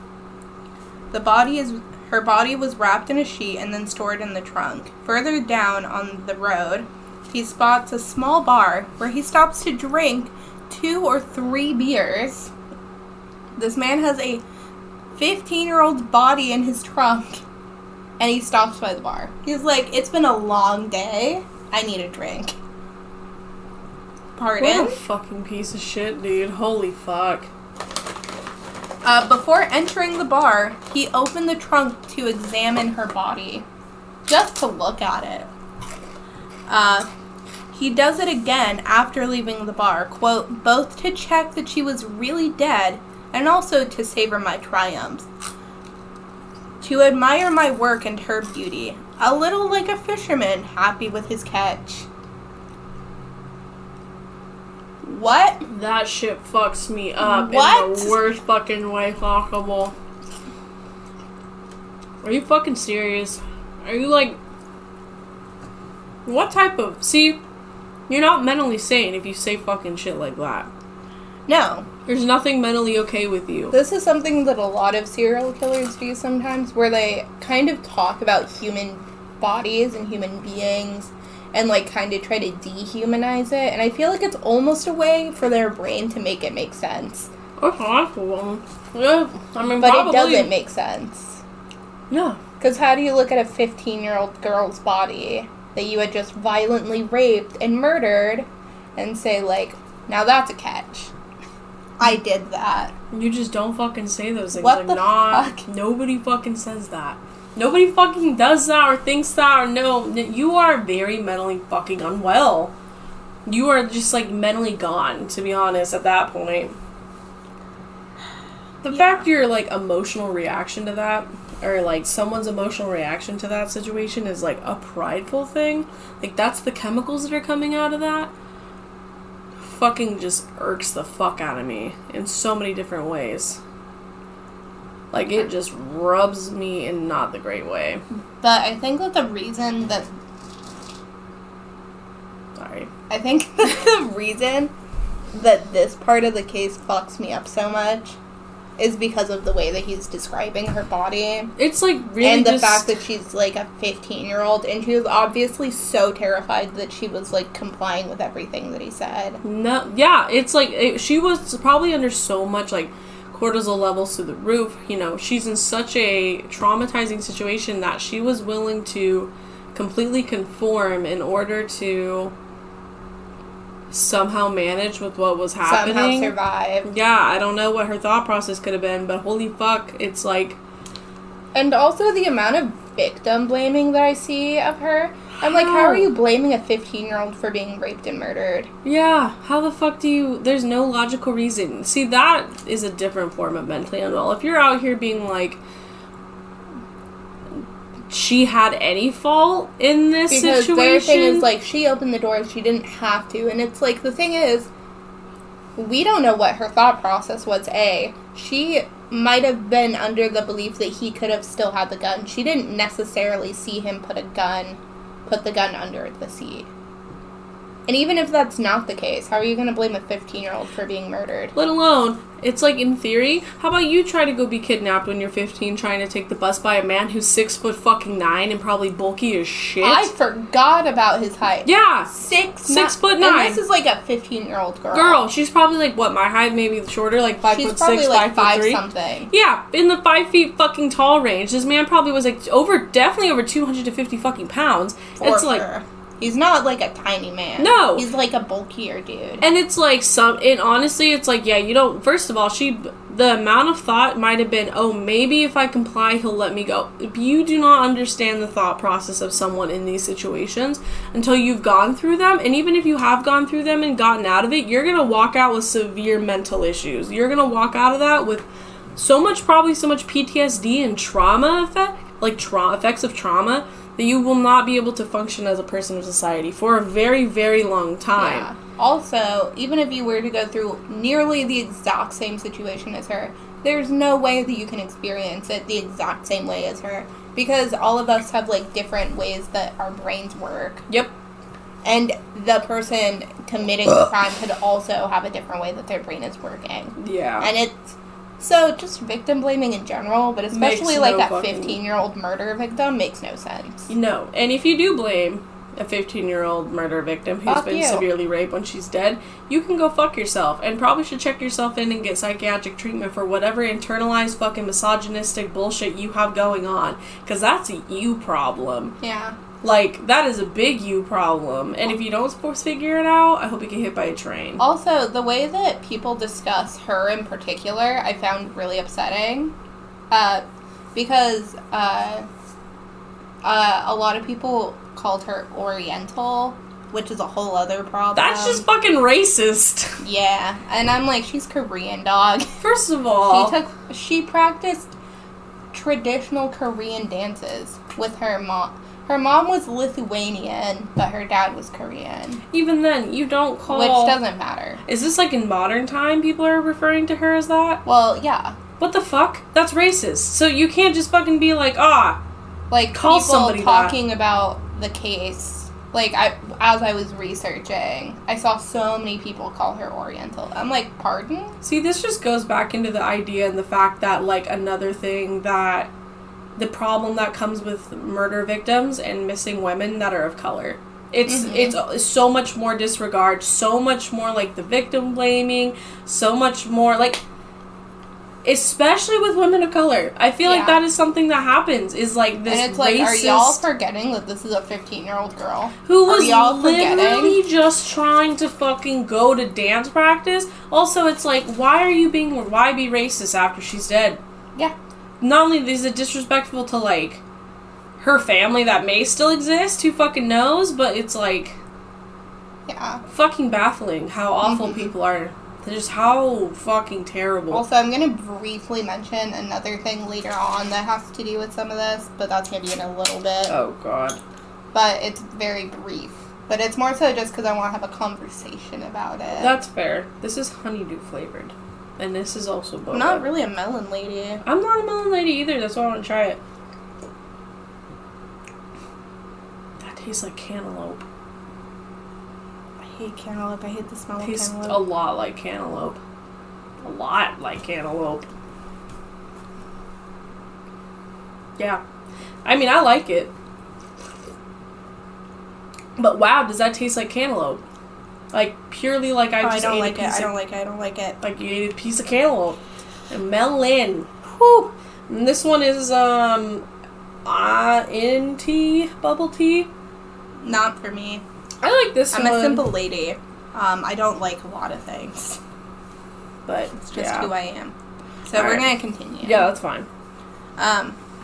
So... he said that he had almost gotten caught by neighbors when he carried the corpse to his apartment. He dismembered the body. Dismembering the body required a meticulous job with a knife and an axe. How can you be meticulous with an axe? I'm sorry. An axe is not for meticulous work. It's not. Meticulous? Yeah. With a knife and an axe. A knife I can see. An axe, no way. I don't see meticulous with a knife either. And the only reason I say that is because of how dense a body is. Mm-hmm. Like I will say he probably needed the axe to get through bone. Yeah. The one case that Kimmi told me about way long ago, and then, what was it? You told me about, I looked up on my own free time, because it interested me so much, was the one with the Japanese man in France. Oh. I can't remember his name. I have a laptop right here, though. Well, it's okay. We don't need to go to that extent. I know, but I need his name. That's fair. It's gonna bother me. But, like, it was him very much verbally describing what it is like to try and eat a human being. And then how hard it is, actually, to eat a human being. And, like, how hard it is to cut off of a human body. So I don't really specifically think, coming from that information, I see a what? Issei Sagawa. And he's still alive to this day. I hope he rots. Yeah, he is still vibing somewhere in Japan, I believe. Yeah, he literally...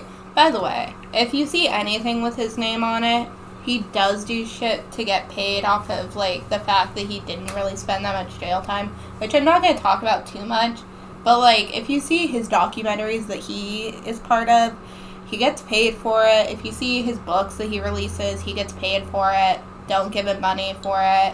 Listen to people's podcasts, because Yeah, they will tell you about it. You can find out literally. Don't give him money. He's a piece of shit. I hope he dies. Yep. Anyways. It's a terrible thing.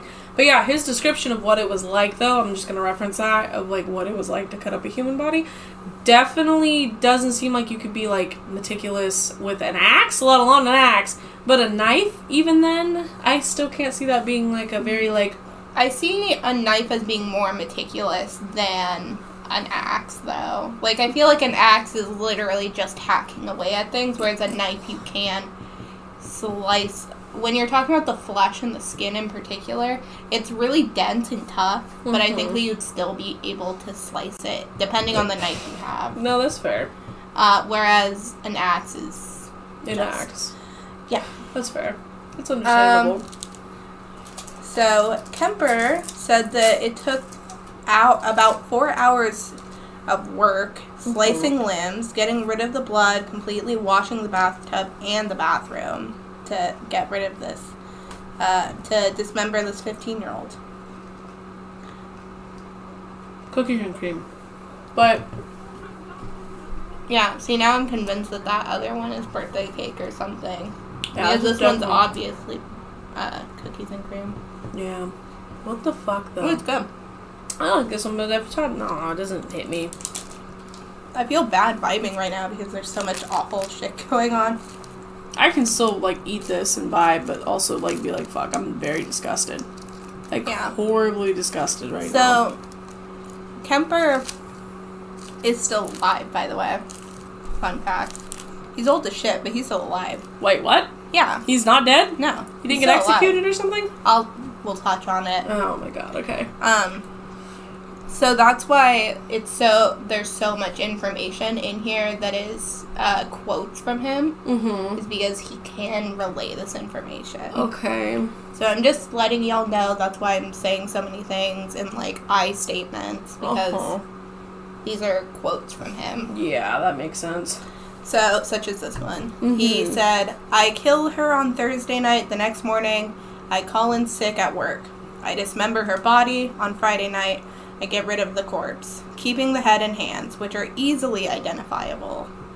Saturday morning, I leave home, taking them with me. I'm looking for a safe place to bury them. It's not easy to get rid of these things. Him saying it's not easy to get rid of these things baffles me. So fucking because it's casual. another instance of like dehumanizing, depersonalization. Yeah. So weirdly dismissive. So fucking strange. He also says, many times I came close to getting caught burying bodies, and if a corpse is discovered, the witnesses can remember a car parked nearby. Saturday morning, I visit my psychiatrist in Fresno, and in the afternoon, I see the other one. Saturday night, I am with my fiancé and her home in Turlock, and Sunday night, I return home. This, by the way, he still has his fiancé at this point, the teenager. What the fuck? Yeah. Why hasn't he killed her? Like, what about it? Because I think that he would easily be caught. Because they would easily relate, like, fiancé. Because a lot of times with murder cases, they look at the spouse anyways, and since he does have a juvenile history of murder, they'd probably look at him pretty fast. Yeah, that's true. But fuck. Oh my god. So...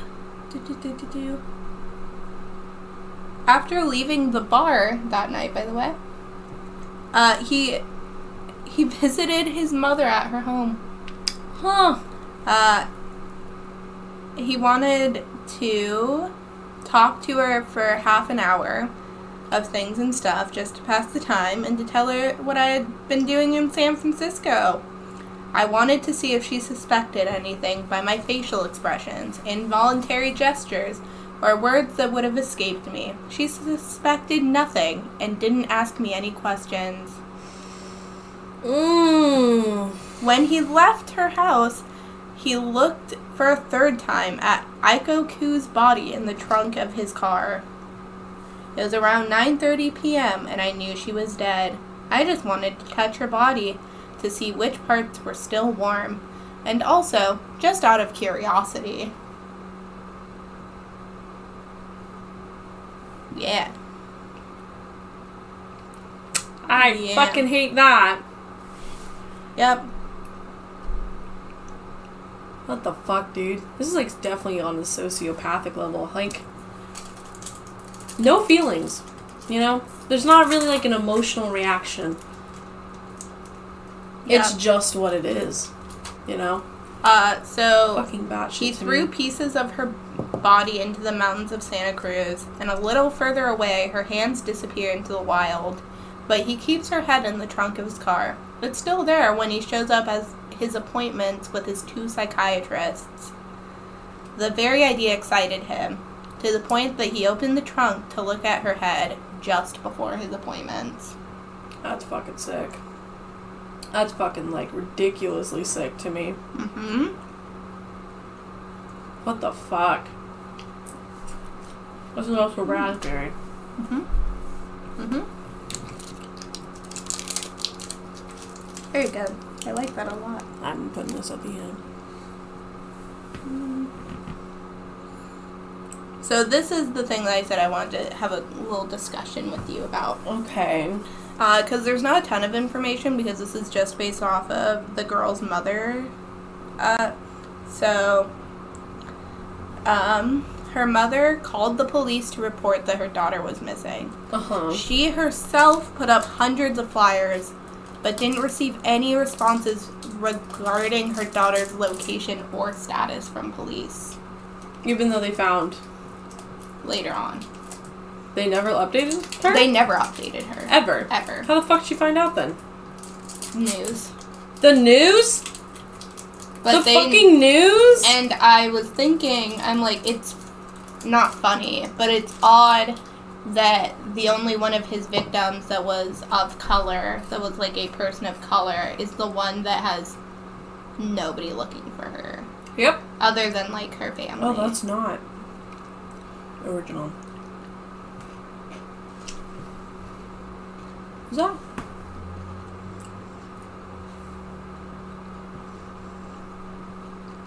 Maybe it did. Mm-mm. On that note, though. I don't know. Is it dark chocolate? I don't think so. We did the dark chocolate already. It's going next to the dark chocolate, but it's going in the middle. Darker, but not as dark as dark chocolate. Yeah. On that note, though, when we're touching base, I mean, we can use an example of what's happening right now. At this moment in time, this won't be released until later in the middle to end of October, mm-hmm. but as of today, September 30th. Yes, there is the Caucasian woman, whatever her name is right now. Gabby Petito. Gabby Petito, who went missing. Her remains were found, but there's thousands on thousands of missing indigenous fucking women right now. Mm-hmm. Hundreds. In the same area. In the same area, but also scattered all across, like, the United States. Like, it's just something, and women of color in general, just fucking disappearing, gone. And it's a prime example of just how much dis-fucking regard there is for women of color. And it's a prime example of how much fucking issues there are still in the system that we have. Like, they didn't even fucking tell her. They didn't call and be like, hey, we found the remains of your kid. Like, your 15-year-old daughter, we found her hands, her feet, her head, whatever they found, I'm not sure. They found parts of her body. Parts of her body, whatever that entails. Like... Which is just horrific. And like, it's like, so the thing is, a lot of times in true crime, right? I think that I look a lot into the true crime community because I find it so fascinating, and I think that the psychology behind everything is so intriguing. Mm-hmm. But it's like there's so much to it, and I think that true crime as a whole really shows a lot of things that are still going on that people aren't willing to acknowledge are still going on. Mm-hmm. And that is like the systematic oppression of people of color, even in like the way that media talks about people who are missing. Gabby Petito has like millions of people talking about her, but then we have like thousands of indigenous women missing and nobody's talking about it because they're not like a pretty white girl to talk about. They're like a woman of color. They are like Which is so sad. And it's not that we shouldn't be talking about, like, Gabby Petito. It's like we should open up the conversation to other people and, like, to women of color. And they should be also much more included in that conversation of, like, missing people. I think it's, like, thus far with true crime in general, one thing I think I've noticed from what, from things I hear, things I read, what my profession is in general, one thing I find that's always true crime is like a prime pattern representation. It's a historical composition of just, like, the racism. That's the huge thing. The amount of racism that goes on. That this poor fucking lady never got a call that her kid's dead. She probably didn't get any media coverage or anything like that. I don't know if the other two women were women of color. Some, so I believe that all the other women were Caucasian. They were white. Aiko Koo had some media coverage. She had a few newspaper articles, which thank God. Yeah. But a lot of it was from her community that she, like, participated heavily in. And it was also, like, a lot of people, there's, like, this really beautiful photo of her dancing in traditional Korean clothing for a dance. And it has a headline, and I can't remember what it was, but it was, like, talking about how they lost her and how they were so sad that she was gone. And it, like, literally almost brought me to tears when I was researching. Because it's, like, just a 15-year-old being a 15-year-old and being a really beautiful artist as a 15-year-old. And that she was taken away from someone who was so disgusting is just really upsetting to, like, know. Yeah, need we touch on the fact that this dude's probably, Caucasian? Yeah, he's white. See, it's just... He's ugly, by the way. I bet. It doesn't matter even if he was attractive, but... I know, but I'm just saying he's also ugly. It's just... He's really ugly on the inside, and it really shows on the outside. I fucking bet it does. It's just... It's fucking baffling to me to a degree. But that's just the type of fucking world we live in, I guess. That it's just, like, that is what it is.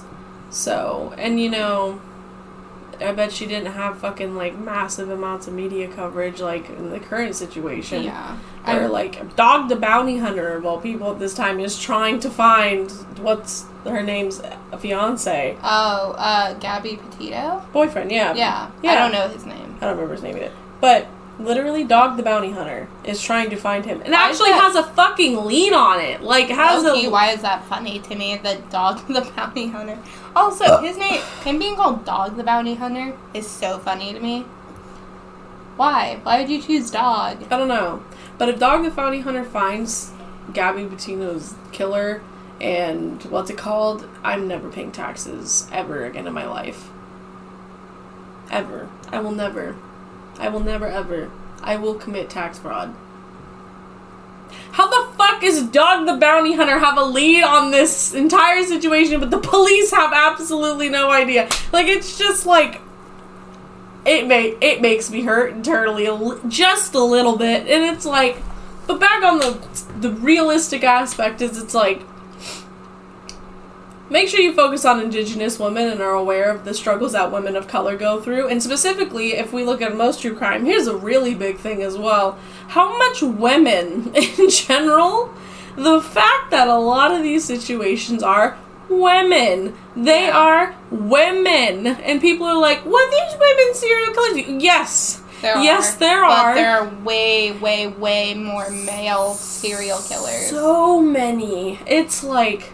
And the thing is, women will also sometimes have women victims, whereas male serial killers mostly have females. Yeah. As their victims. Being a female in life is fucking whack. Specifically, like, young women. Yep. Specifically young women. Because there's... I don't know. It's just gross. It's fucking weird. Yeah. It is. Misogyny is a fucking bitch, pretty much at the end of the day. Really? It's fucking a cunt. But... we gotta keep going on the podcast, unfortunately. Yeah. But yeah, make sure you are aware. But we gotta keep on going. That's fine. But make sure, It doesn't get happier yet. I guess here we should fun fact between Kimmi and I, we're pro Black Lives Matter. Woo! Woo! We're both of LGBTQI community. Hell yeah. I'm gender fluid. I'm one bi bitch. She's one bi bitch. My pronouns are she, her, and they. She, him, they. That's fine. But my pronouns are she, her. She, her. I'm a simple lass. Yeah. So pro LGBTQ here, pro Black Lives Matter. If that ain't pro you, trans lives matter. Get the fuck out. Yeah. I literally don't want to know you. If you wholeheartedly listen to this podcast at this point and you have a problem with any of those things personally, dip. Yeah, this is not going to be a podcast for you. Sorry, not all. sorry. Dip. Yeah, there's a lot of things to acknowledge in these situations right now, and in the modern world that we live in, it's good to acknowledge that even though these things happened in, like, the 1950s, like... Well, a lot of these happened in the 70s. 70s. And it's like, the thing is, this dude is still alive. It's like, so when we're talking about things like this, where we're like, oh, it was all the way back in the 70s, it's like, it wasn't even that long ago. No. This dude's still alive. Yep. He's still kicking. Busting it. Yeah. And not in the good way. No. I wish he was dead. I wish he wasn't alive in 2021. It's how it goes, though. But, damn. But he yeah. really got us good. Yep. That's weird. Anyways, but yeah, if you any of those things you have a problem with, probably not the podcast for you. Nope. Yep. Find someone else. Probably. Not here. What a life to live. Yeah. Okay. Continuing on, though. Anyways, Ed Kemper. Yes. He is also a very talked about serial killer. I've never heard of him, but probably he's very talked about. I forgot that I heard about him until I got into some of the facts that happened later on. Oh, God. And that's where I remembered. So, we're going to be talking about January 7th, another date. Oh, fun days. January 7th? January 7th, 1973. Okay. So all of his murders take place between 1972 and 1973. Mm-hmm. Kemper, who was living with his mother again. Great. Yeah. Was driving around Cabrillo College. I think it's Cabrillo. I don't know. Cabrillo? I'm not. Cabrillo. Do you want I'm me going to to say read it? Cabrillo. That's Cabrillo or Cabrillo. Cabrillo? I think it's Cabrillo. Cabrillo. We'll go with Cabrillo. Cabrillo College, when he picked up 18-year-old Cynthia Ann, or Cindy Shaw. Okay. Oh, Cindy. Oh, Cindy.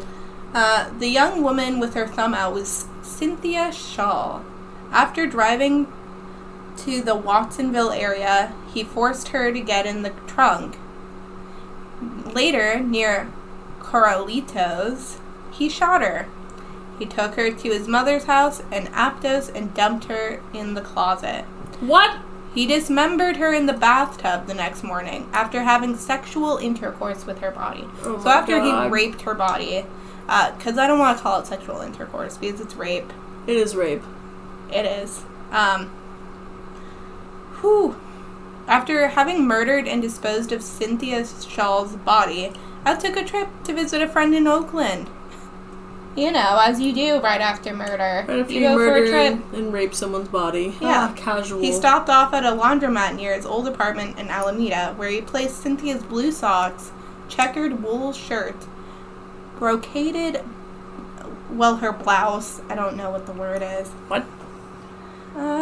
Brocaded blouse. Sure. Yeah, I'm not sure either. And nylon jacket in a dryer and placed it on the highest setting, putting it in 4 dimes worth. Wow. A whole 40 cents. I mean, back then that was living probably large. like 2 hours of dry cleaning. Yeah, but man, this dude's big money. He turned the machine on, expecting that the continued high heat would burn the clothing beyond recognition. I don't think that's how dryers work. The next day, he went by the laundromat, checked the dryer, and found it empty. He has succeeded. Again. Either that or somebody just took it out. Yeah, somebody might have been like, what the fuck is this? And then removed it. Or I've been like, wow, this is a really cute wow, set of clothes. what a cute bloody blouse. Thank you. Steals it. So this is an odd thing that he did. He buried Cynthia Shaw's head in the backyard of his mother's apartment, facing the window of his mother's bedroom.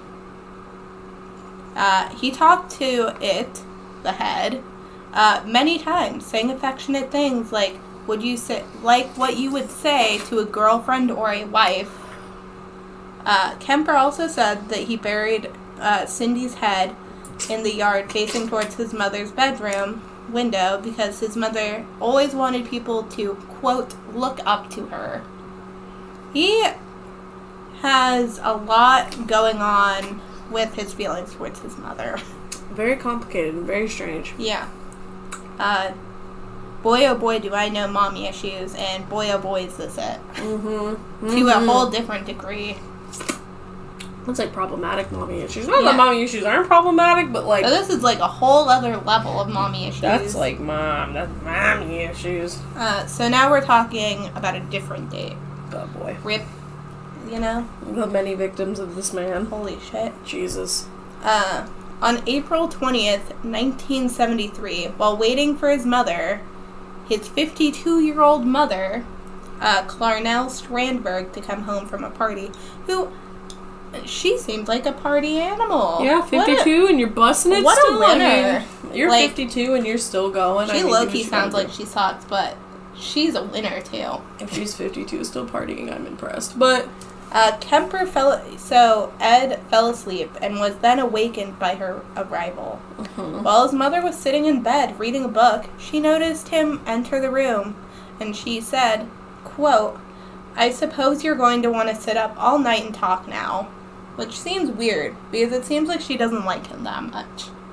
But it seems weird that she's like, oh, you want to talk to me? Just seems weird. This is also his telling of it, so who knows how accurate it is. Anyways. I get a bad feeling. Ed replied, no, good night, before waiting for her to fall asleep, and returning to bludgeon her with a claw hammer and slit her throat with a knife. As expected, to a degree. Yep. I'm not ready for the rest. He then decapitated her and engaged in... No. No. Irrimatio. I don't like it. Decapitated head. I might... I don't like that. I really don't like it. I don't... He then used her head as a dartboard. Kemper later stated that he placed her head on a shelf and screamed at her severed head for an hour, threw darts at it, and then smashed her face in. He has a lot of mommy issues. He has a lot going on. He also cut out her tongue and larynx and put them in the garbage disposal. For what? However, the garbage disposal was unable to break down the vocal cords. The garbage disposal couldn't do it. He also said that it made a lot of sense that her vocal cords were too tough, since she spent so many hours bitching at him, is what he said. Is that she would have really strong vocal cords because of that. You know, as you do. As people do, I guess.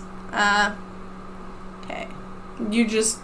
He then hid her body in the closet and went to the bar for a drink. He has a tendency. What is with the going to the, I killed a person, I'm gonna go have a drink. Like, that just doesn't make any sense. My day has been hard. I need a drink. I just murdered a bitch. I gotta go to a bar. That bitch happened to be my mom. That bitch happened to be my mother. Who I fucked her mouth, apparently. Oh, Clarnell. Oh, no. I don't like any of what just happened, personally, but I don't think I liked anything that happened, but we're not done. Luckily, we're getting close to the end. Oh my god. So, he then, after hiding her body and getting a drink, and he got home, he invited his mother's best friend, Sally Hallett. Halle? I'm gonna call her Halle, because it sounds better. That's fine. Sally Halle over for dinner and a movie. Which, like, makes sense. Like, being like, hey girl, hey, come on over to hang out with my mom, dinner and a movie. That's not that weird. That's weird to me. That's Is definitely it? fucking weird. Yeah, that's weird. Why would your son of your friend be like, hey girl, hey? Like, no. No, but I think that the implication is that he invited her to come have dinner and a movie with his mom, and he would also be there because he lives there. But wouldn't she just have asked herself if that was the same? She's an old lady. I don't know. 52, but she still parties. I don't think she's I that. don't know. Okay. He then killed Sally. Great. Because he wanted to have a story. He wanted to, like, have the story. He wanted a cover story as to why these two women were missing, since these women could be connected to him. Mm-hmm. He wanted there to be a story of them leaving for a vacation together. That was his cover. Okay. He then put her body in the closet as well and left a note to the police that said, quote, 5:15 a.m. Saturday.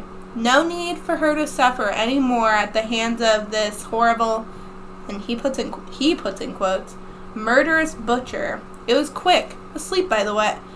Asleep. The way I wanted it. Oh Not sloppy and incomplete, gents.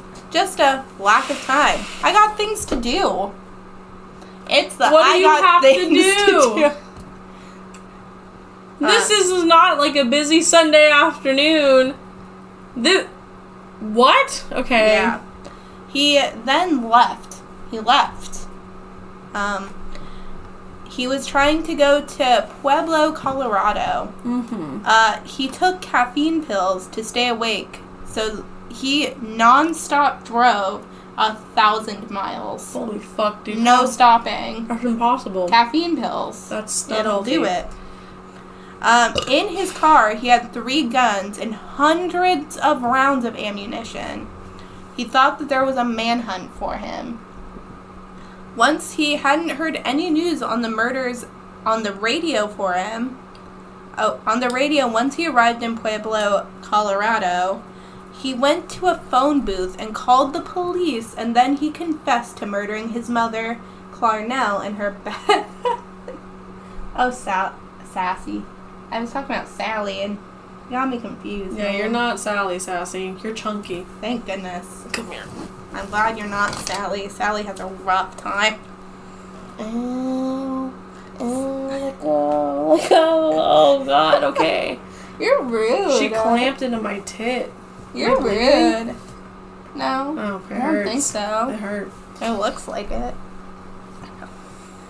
We need better cushions next time my ass hurts.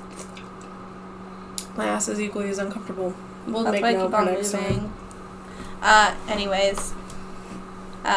He called the police, and then he confessed to murdering his mother, Clarnell Strandberg. What? And her best friend, Sally Halle. Are you fucking stupid? The officers did not take him seriously at first, and told him to call back later. Anyways, alright. After a few hours, he did call back. Great!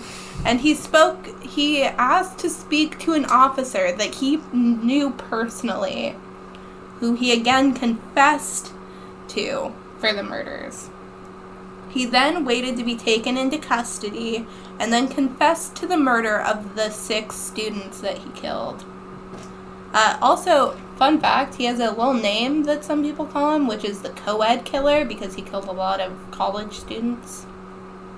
And students in general. Even though co-ed, I think, implies, like... man and woman. Yeah, and he only killed chicks.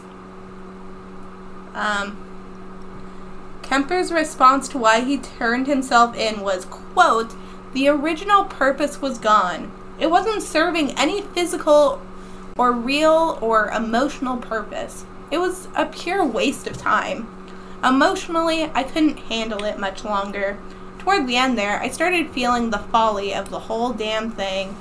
And at the point of near exhaustion, near collapse, I said to hell with it and called it all off. Okay. Yeah. Alright. Sassy's in a brown bag. That's cute. Look. That's so cute. What a baby. You're too chunky for that bag, man. You're a little too... She proved you wrong really fast. She's all the way She's in. in this, like, this tall of a bag. It's, like, this wide. Oh, she's too chonk. She's... Okay, well... She is not too chonk. Apparently not. She has proved me wrong. My little chonky puss. She loves that bag. I'll just leave it on the floor for her if that's what she likes. So, we're going to talk about the trial. Something we're tells almost me this done. is gonna frustrate We're the almost fuck out of me. done. It's okay. So he was indicted on 8 counts of first-degree murder on May 7th, 1973. Okay. He went to trial for his crimes in October of 1973. He was found guilty of all the charges in early November. He was found guilty. Okay, He that's did good. it. They were like, you did this. You even said you did it. You did it. Since he had confessed, his counsel's only option was to plead not guilty by reason of insanity. That's strange to me. While in custody, he attempted suicide 2 times. Why? I don't know. He just did. I think it was partially to push the insanity plea. I guess. Because that's common. Fair. That's like a thing that people do. Huh. This is off track, but I saw a video of the Parkland shooter. His interrogation, which is a really fascinating video, by the way. He's awful. He bites his arm, and it's it's self-harm. And this man makes no marks. And unless you're ripping chunks out of your arm, sir. Absolutely. He looks at the camera in the interrogation room and does it. Stares at the camera as he does it. And then he, when the officer comes in, he's like, oh, my arm, it hurts so bad. And, then he starts showing emotion for it. Of course he does. It's so weird. It's so bizarre. And it's a really fascinating video about people who pretend to have pretend to be insane for an insanity plea. Because a lot of people have this idea that insanity pleas and going to a mental institution is somehow better than prison, where it's you are going to be in a mental institution for the rest of your life. Yeah, and you are also probably going to be given drugs that you don't need. No, you're going to fuck your brain out. They're going to believe that you are mentally ill and that you are insane. So they will be giving you drugs that would make sense for somebody whose brain is functioning in that way. But if your brain functions in a sane person way and your brain chemistry is different, it's not going to make sense. So, if you murder people and you're not insane, don't do the insanity plea. It's worse for you. Anyways. Actually, no. If you murder people, do plead insanity. I want you to suffer for the rest of your fucking life. Thank you. That's a good one. When asked by the judge what Kemper thought his punishment should be, Kemper said that he should be tortured to death. What a weird man! Yeah. He instead received 8 concurrent life sentences. At present, Kemper is serving his time at California Medical Facility in Vacaville.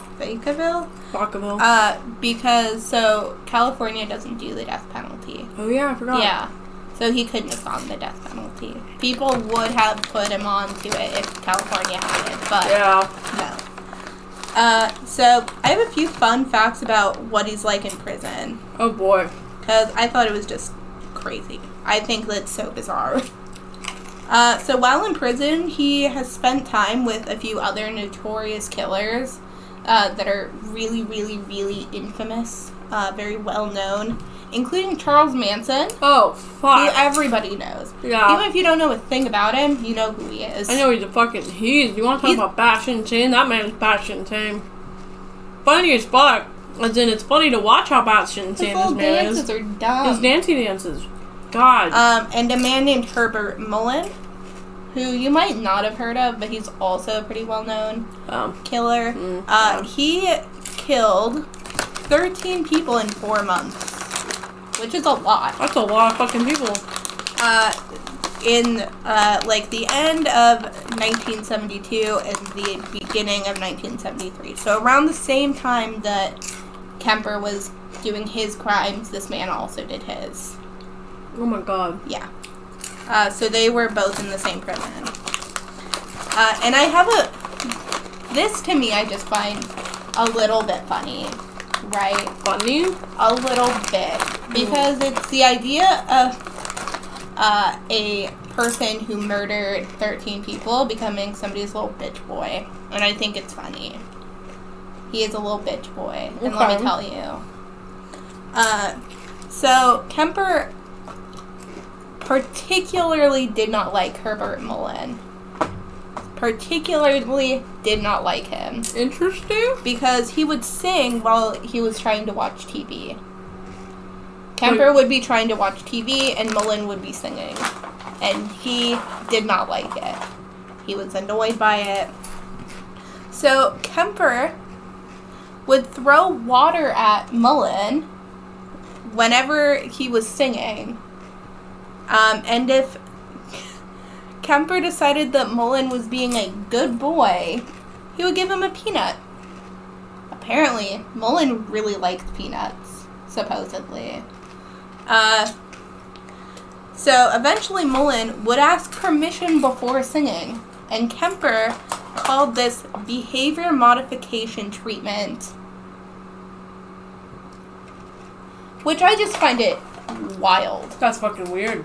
Is it not? Fucking I strange. think it's almost fun. I think it's a little bit funny. It's a little amusing in a really strange way, but like... this is, again, another instance of him being a master manipulator, where Yeah. he's very smart.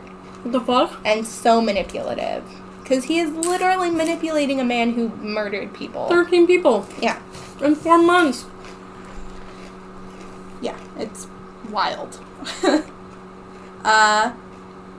Kemper, again, was considered to be a model prisoner, as he was in his youth as well. Of course he was. Yeah. This is a fun fact. I think it's crazy.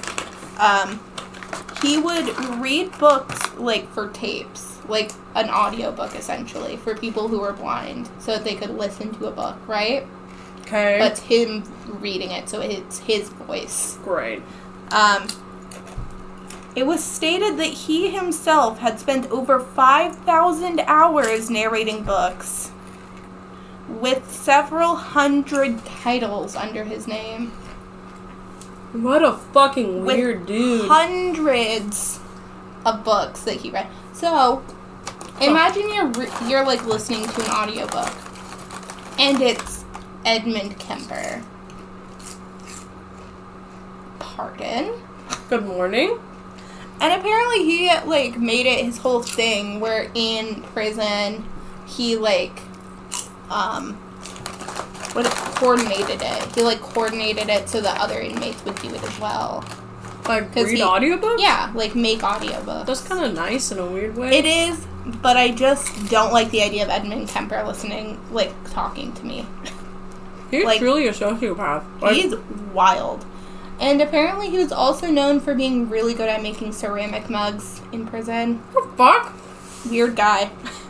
He had a lot of time to kill, you know what I mean? Yeah, the rest of his life, till he dies. In 2015, he had a stroke and was deemed medically disabled, and is now unable to record his tapes or do his mugs. Yeah, that's God kicking you in the dick. Kinda. He was denied parole in 2017, and is next eligible for parole in 2024. Oh, what's coming up? Yeah. Prosecutor Adrian Simmons said, quote, "We don't care how much of a model prisoner he is because of the enormity of his crimes. As of today, as of September 30th, 2021, he's still alive." How old is he now? I'm not sure. I can see. He gotta be in his 70s now. I hope he's not doing well. I also didn't see what this man looks like to that. No. You probably will when I look this up.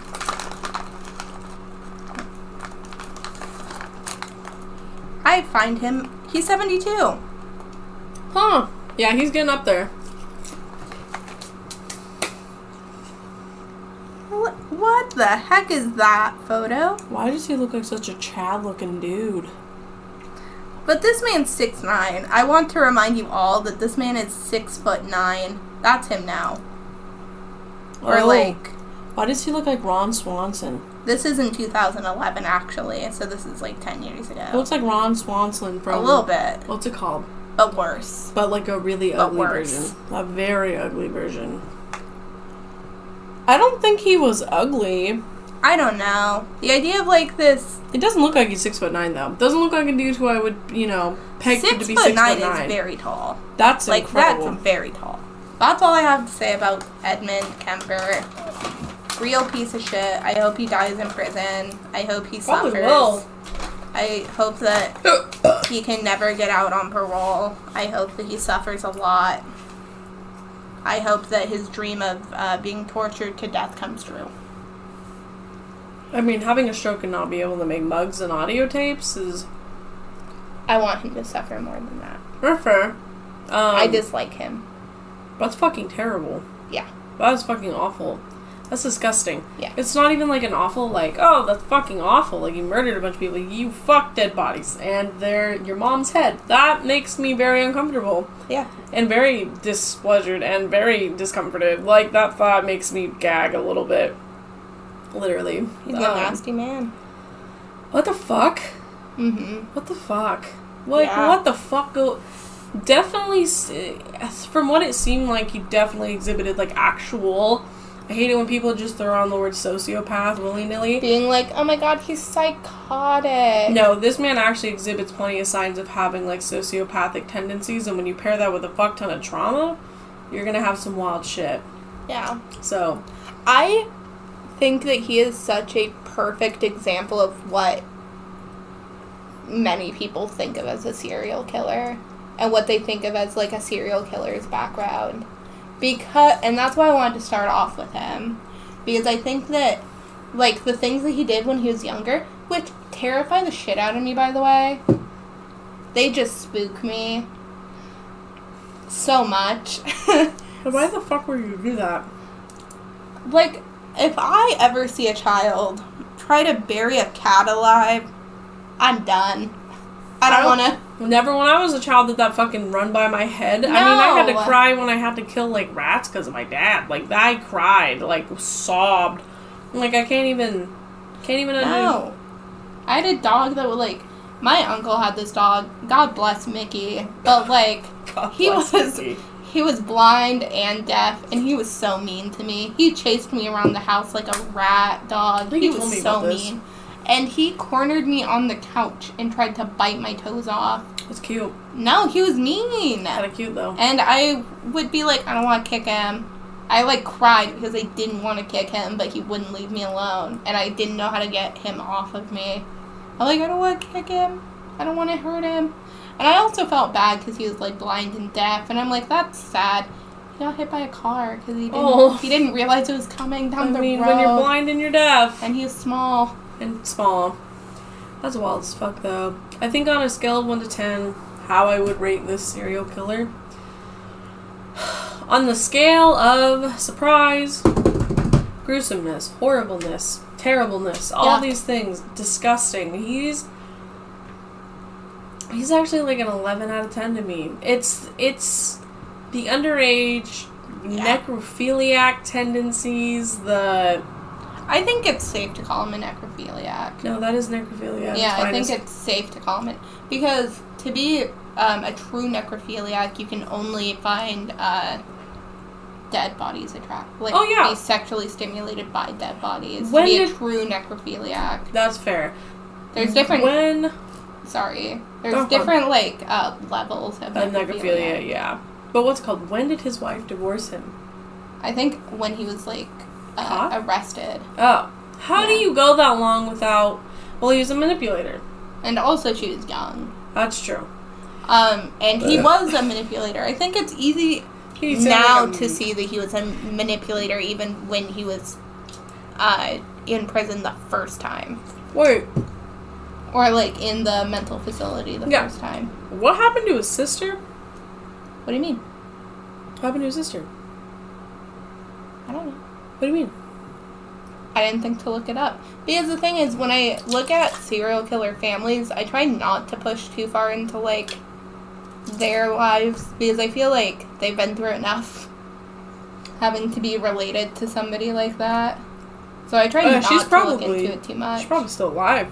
Probably, I imagine. And it's like, I imagine his father might even... his father probably not, actually. Oh, no, probably not. But, like...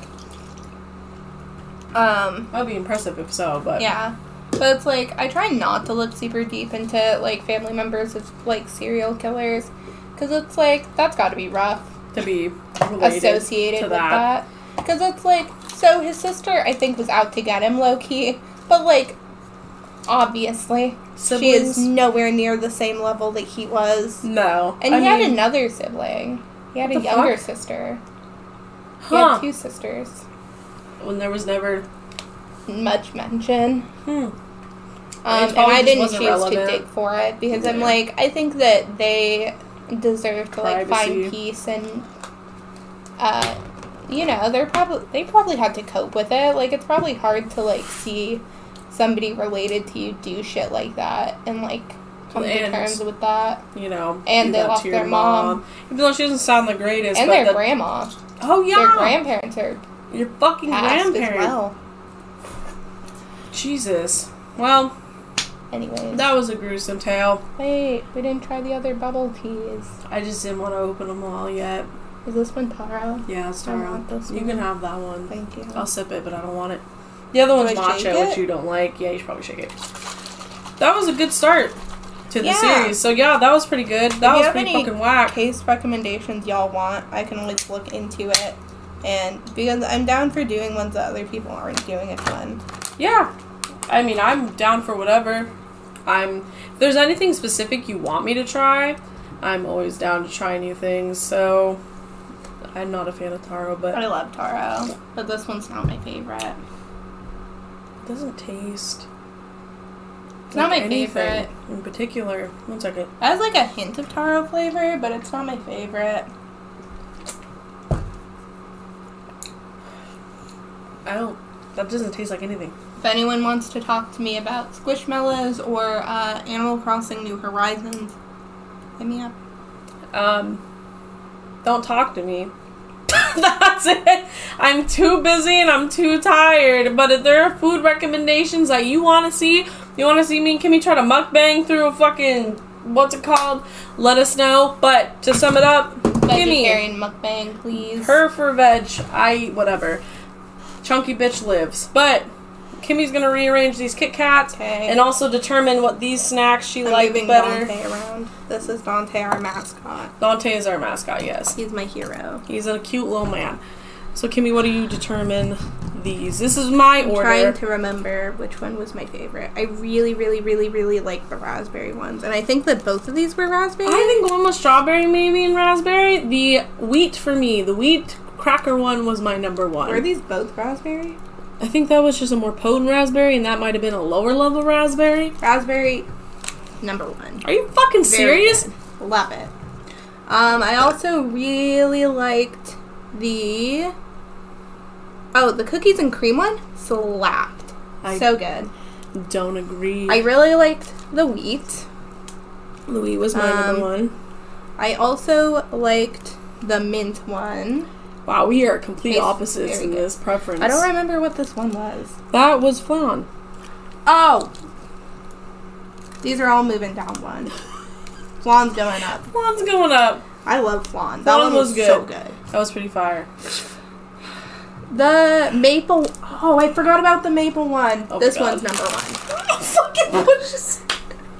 That one's number one. For sure. Can't relate. The maple was good, though. I think that this one was birthday cake, which was good. It's just not as good as the other ones up here. I can agree with that. Oh my god, these ones were not good. This one was fine. I would eat this if it was in front of me, but I would not ask for another one. This one was fine. That was the normal Kit Kat, or we assume the normal Kit Kat, something like that. Ooh, 2 matchas. One was better than the other. I think this one was the one I liked more. You liked the lighter one. That was the less bitter one. The dark matcha. Actually, this feels better to me. And then the worst one, by far for me. That one was really strange, but it was interesting. I withheld from spitting it into my Starbucks cup. I disliked it a lot. All right. So these are it. Maple one, if you have any maple Kit Kats, send me a link. I want them. Okay. We got maple. Then we got these weird raspberry, strawberry, and then raspberry, and then we have flan. And then we have cookies and cream. The wheat one, that was my personal number one. Which slaps. Which was very fucking good. The thing is, all of these are great. All of these ones over here, great. Once we get to this one down, don't want it. They got a little weird.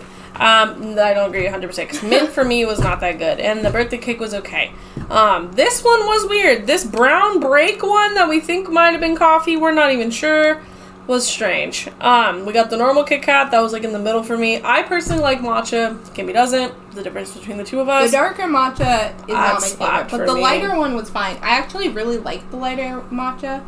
So I liked the darker one, so that's a cool comparison. And we both kind of agreed that this weird mango... What was this? If you like sunscreen, you'll like it.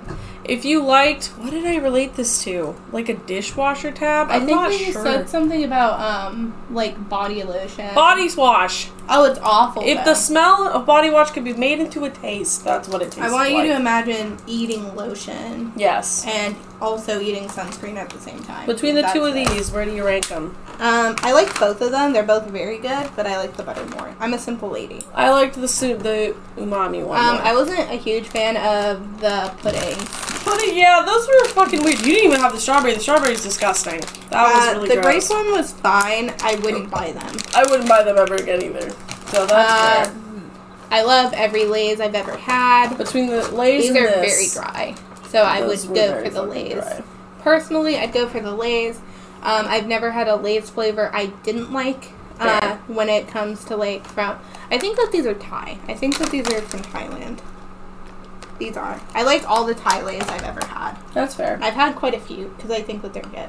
Huh. But the flavor of these is good. I wish that they weren't so dry. They were very dry. My thing is the lime was overwhelming. I liked the grass jelly more than I thought I would. Did not like the honeydew. This is fine. And I will drink it. Taro was on the bottom of my list for that. I like the grass jelly. I finished the grass jelly. Honeydew was okay. It definitely tastes like I'm sipping on cantaloupe juice milk. Kind of weird. But it's potent in flavor, and I guess if that's what you're looking for, that's cool.